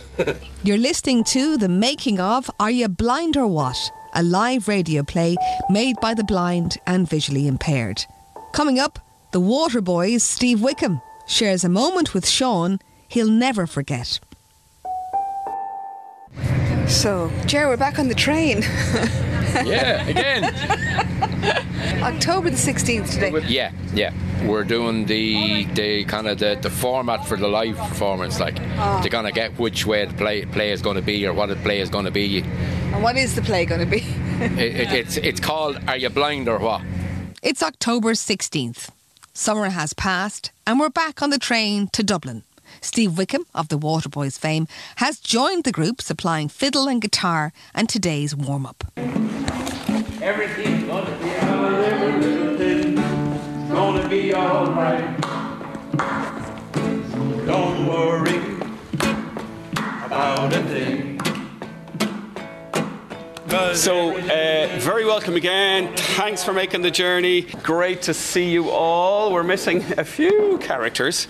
We'll try and concentrate on sort of sections today. Try and build up towards an overall structure and piece. So Steve is with us again today. Say hello, Steve. Hey. Hello, everybody. Going to get you all singing today. So. Yeah. And so we might even start with that. I woke up this morning, starting to rain. Stayed in the bed, late for the train. And we'll work up a verse and then we'll figure out a verse. It's fascinating, really. You know, when you hang out with a group of people, you start to see the world through their eyes, or literally, or not through their eyes. I mean, I've been having these strange dreams about, being blind, actually, over the last 3 weeks. Amazing. And just kind of thinking about, this is what it faces. I mean, it's ridiculous. I'm perfect sight. You start to empathise, I suppose, with people. I love the train, though. I think the train, it conjures up so many great images. Well, we had a couple of trips on the train because we had to travel down from Houston Station to Portlaoise. It doesn't make that sound anymore, but it's the sound that we make, the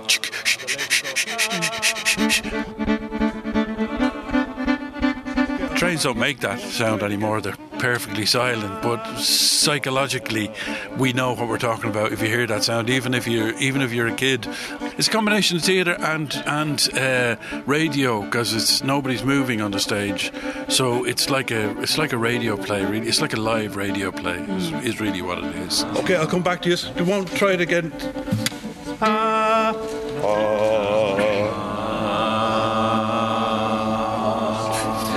Lovely. And then from Bernie onwards, around the lads up here. Kieran Taylor is helping Barry and the group fine-tune their sound effects and timings. We're going to combine a couple of journeys, so I might actually use your one there, Barry, that sort of route. So it's along the wall, the grass. It's a very good insight into how somebody who's vision impaired would have to, 50 yards of grass on the left-hand side on the wall. So it's the day before my wedding. I'm walking through town, passing Abbey Street Lewis stop, just about to cross the tracks, on my way to get a haircut. Yep, coming up to this. They put up a new pole for the Cross City Lewis? Didn't realise they put up a new pole for the Cross City Lewis. Wow! So everybody out when you hear the bang. So didn't realise they'd put up a new pole for the Cross City Lewis. Bang out. Oh. So really wallop it there, Moira. Okay, and Barry. No, wait for Barry. Yeah. Is it bang? Is it Barry? When you hear, I didn't realise. When you hear Cross City Lewis, bang. Yeah. I didn't know they put up a new pole for the Cross City Lewis. Oh! Wow. Val, as usual, prefers to use his own script. So, Val, I've made it to the bus stop. I've made it to the bus stop. If you're going to Portlaoise, you can't get on this bus. And now start the heavy breathing. Val, but there's no bloody taxis. And there's no bloody taxis. So I'll have to start walking. I have to start making a run for it. And I'm I'll have to start making a run for it. I'm making a run for it. So I'm going to have a fucking heart attack. Jeez, I'll have a fucking heart attack before this. Sorry, are you coming? No, all good. Yeah, okay, so I get to the station. I get to the station. Oh, the bloody stairs! Up the stairs, holy Jesus. I can hear the train coming. Fucking train is on the other side. Train is on the other side and I'm still on this side. Fuck's sake, I have to get to the lift.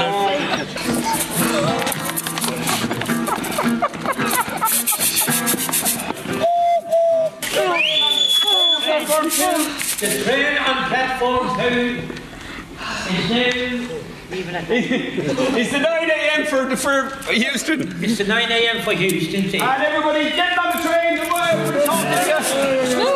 I made it. I made it. Thank God. Okay, Sean, lead us off and everybody join in then.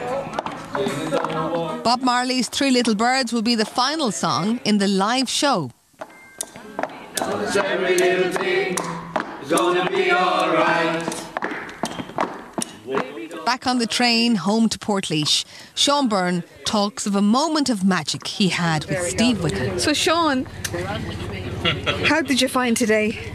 I found it was great, yeah. It was very intense, but it was great, yeah, meeting the other group from Dublin and the group from Navan. And you sang with Steve Wickham, I believe. Steve Wickham sang with me. Okay. I did, and it was an absolute honour to play and just one song with Steve Wickham. Yeah, it really was. It's amazing. Yeah. And was it an impromptu? Was it? Impromptu. He just handed me the guitar, and it's a Spanish guitar, which is probably more difficult to play because it's a wider neck. Right. But I gave it a couple of strums, and the first thing came to my mind was "So Long Mary Ann," the Leonard Cohen song, and I sang it, and then Steve did a solo on the fiddle as well. It was lovely. Yeah, it was. Yeah.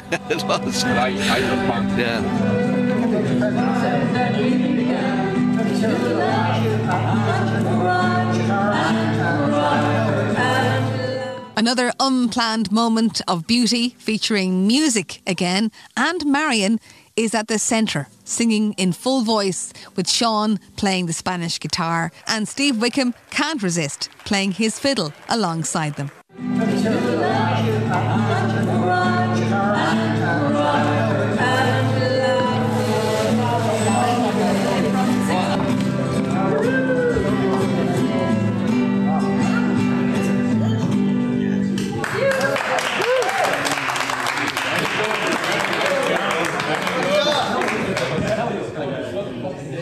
It's moments like that are so different than anything you could ever be involved in. It's impromptu and it's not rehearsed and it's not practiced and it's just you just go for it. Yeah. That's the way I like it. It's coming very near to the performance. Like, would you be worried about it or thinking about it? Or the one thing that I've noticed about this, Anne-Marie, and it's difficult to do an acting part when you can't read a script. So you have to try and remember everything. And that's where, he's very good at that because he keeps prompting you and telling you what to say. And it's like a massive big jigsaw, and it's going to be put together. So it'll be interesting to see what the end result is going to be like. Yeah. But things you miss when you're vision impaired. Yes. I used to love pottering around at home. Get the lawnmower out. I missed that terribly. Yeah. Especially when the weeds, you're walking around the garden and you know the weeds are gone, so you can't concentrate upon them. But the other thing I miss as well, I have 2 granddaughters. One in Galway, Molly, she's 3 years old, and Rosia is in Montreal. Now, we'll see them fairly often. See Molly every month nearly, and Rosia every other day as well. But you miss not being able to see them. Yeah. They're there and they're sitting on your lap and you're chatting to them and they're chatting to me. But the fact that you can't see them. Yeah, can't see them growing and how. Yes. Yeah. But then you're terrified when you're walking around the house if Molly's there, in case you walk into her. Yeah, of course. You know, that sort of thing. Yeah. Yeah, but you miss not being able to see them. Yeah. Well, I suppose as well, you probably have a mental image of them, do you? Yeah, I have, yeah. And I would have seen Molly, I would have been able to see her a year and a half ago because I had some little bit of vision. Yeah. But I had surgery last year, and during the surgery, the retina detached, so I lost the sight. That's tough going. That was tough going, all right, yeah. Your sister is here with you today, Bernie, isn't it? And this is your second time to come with the group. Do you like coming? It's nice to actually just help out. But I can see, that vision impaired people need somebody there to give them a hand.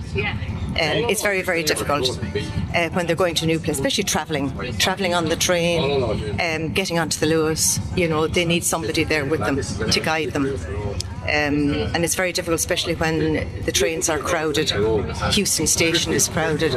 But it's actually very nice to attend.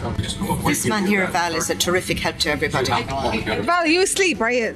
Well, halfway there, yeah. You seem to really, you're very much yourself. You have your feet in the ground. I do, yes, yeah.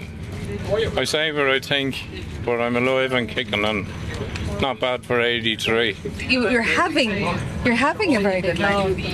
I have a very quiet life now at the moment. I only go out once when my son comes down. We go for a few pints and a meal in O'Gorman's, and we enjoy that and have a good yap and see how my exes are doing, and he gives me all the info. To wash my eyelids in the rain, oh so long, Marianne's time we began to laugh, cry, and laugh about it all.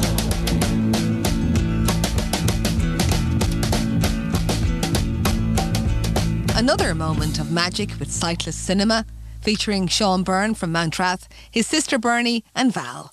Coming up, the final rehearsal and a standing ovation. It's the final performance day in the Dunamaze Arts Centre. The date, 24th of November. Ciarán Taylor is standing in front of them very proudly, reading audience feedback. They've just performed in Tallaght Civic Theatre and in Navan, and it's the final day where they'll perform in the Dunamaze Arts Centre. Really brought home what it's like to be without sight. Very touching, but what a positive response. Thank you. Also to remember, they are just like the rest of us. Whoa, she figured it out. What did you like? We liked the spooky parts. Also the end, seeing everyone united and enjoying themselves. So that's important. Keep smiling. An amazing experience. My husband is blind. I liked all of it. So relatable, funny, serious, true to life. And so what would be Ciarán Taylor's favourite moment after all these months? What we're waiting for tonight is, that audience coming in, because the journey is very important, but the end of the journey is really what the journey's all about as well. It makes sense of the journey. It's like, this is the moment, yes, when we've created something that is genuinely entertaining. There's this sense of communality, and that's what theatre is all about, is really coming together, creating meaning together.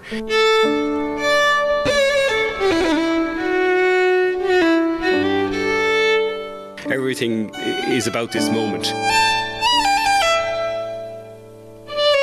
Because that's what I'm interested in. That's my artistic mission, is when people come together to generate meaning together by being together and listening to each other. That's what I'm about. It doesn't matter who I'm doing it with, I just happen to be doing it with blind people from all around the country. How can I really get an audience to be really together and feel something and learn something from each other?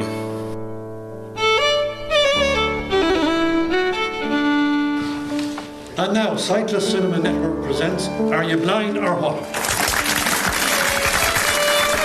I'm never quite sure how I'll get there. I rely every day on the help of strangers. I locked my front door, and now it's 10 steps to the garden gate. 1, 2, 3, 4, 5, 6, 7, 8, 9, 10. I jump over the gate. Jump over the gate.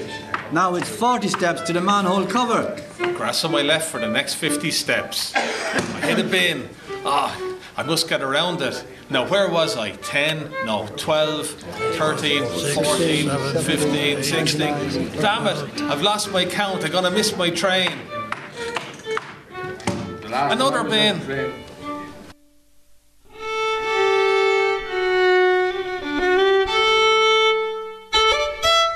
When you experience it properly and close your eyes and realise, they have to live through their mind, they have to live through make-believe, they have to live through all those things. You are listening to Morning Ireland. It's 8:30, and now it's time for the news. Something hot spilling on my foot. My coffee! Feckin' Egypt. It was very good, and intuitive. Someone like me can't see the action, but with the great sound effects, I was able to visualise and follow the story and to enjoy it. So found it good. Yeah. I rely every day on the help of strangers.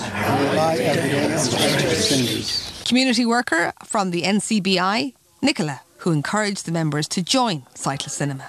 I've seen snippets of it, but seeing it all together was just something else. It was really brilliant. I think the song at the end just really made it.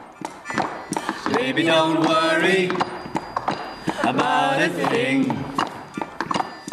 And Marion, she's such a beautiful singer, and she'd never let on. When you speak to her, you'd have no idea. No, it was really brilliant. And to see them smiling, everybody's just so happy and so proud of themselves, like they should be. And all their families here, their friends are here. I think it's just brilliant. It really is. Jerry McHugh's mum, Vera. I felt it was amazing because John would have been with them regularly and he'd tell me little bits, but when you see it all together, the finale with every one of the cast there, it was very moving. And what I found was that it made you think, I'm going to miss my train or my bus, and I'm going to, you hear them bumping into, what we all take for granted. I'm going to be late. Oh no, the bin lorry. I forgot it was bin day. I'm going to miss my train. The last time I was on a train was 1991. I drove every road. And it's really only 2 years since Gerald has lost his sight, so it's all new to us. I have to say, he's discovered a whole new circle of friends. It was very good. Yeah, it was really good. Quite funny, some of them. Yeah, and the horse and no jockey. Got a good old chuckle out of that one. So the bit that got the giggle for me was the 3-in-1 oil. What are you using it? Oh, Jesus, 3-in-1. I told you that there was a smell of engine oil off it. Jesus, what are you doing? Oh! I should do one now. Oh, Jesus. Now, I do you as well, Mrs. with the knee. No.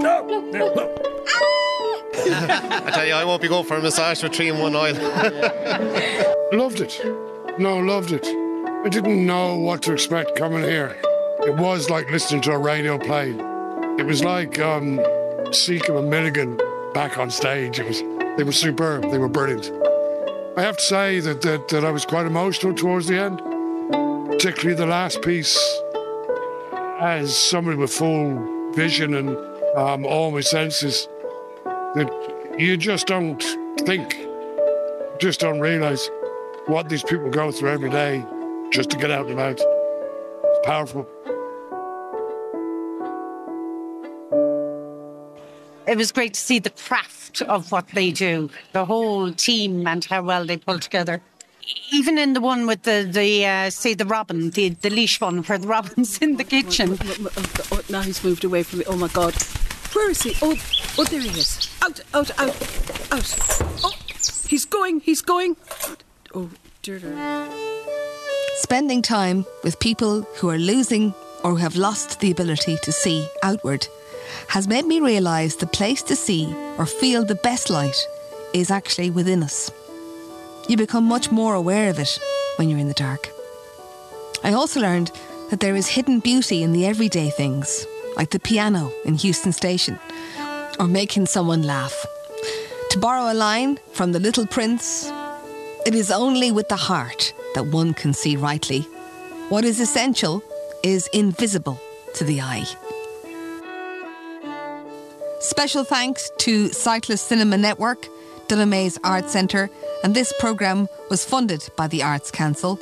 Original soundtrack, Steve Wickham, and the original pieces in this documentary written by Sharon and Paula Grant on piano and violin. Thank you for listening.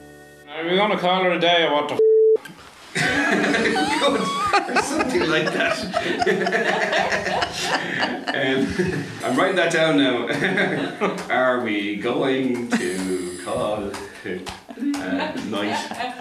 Or what?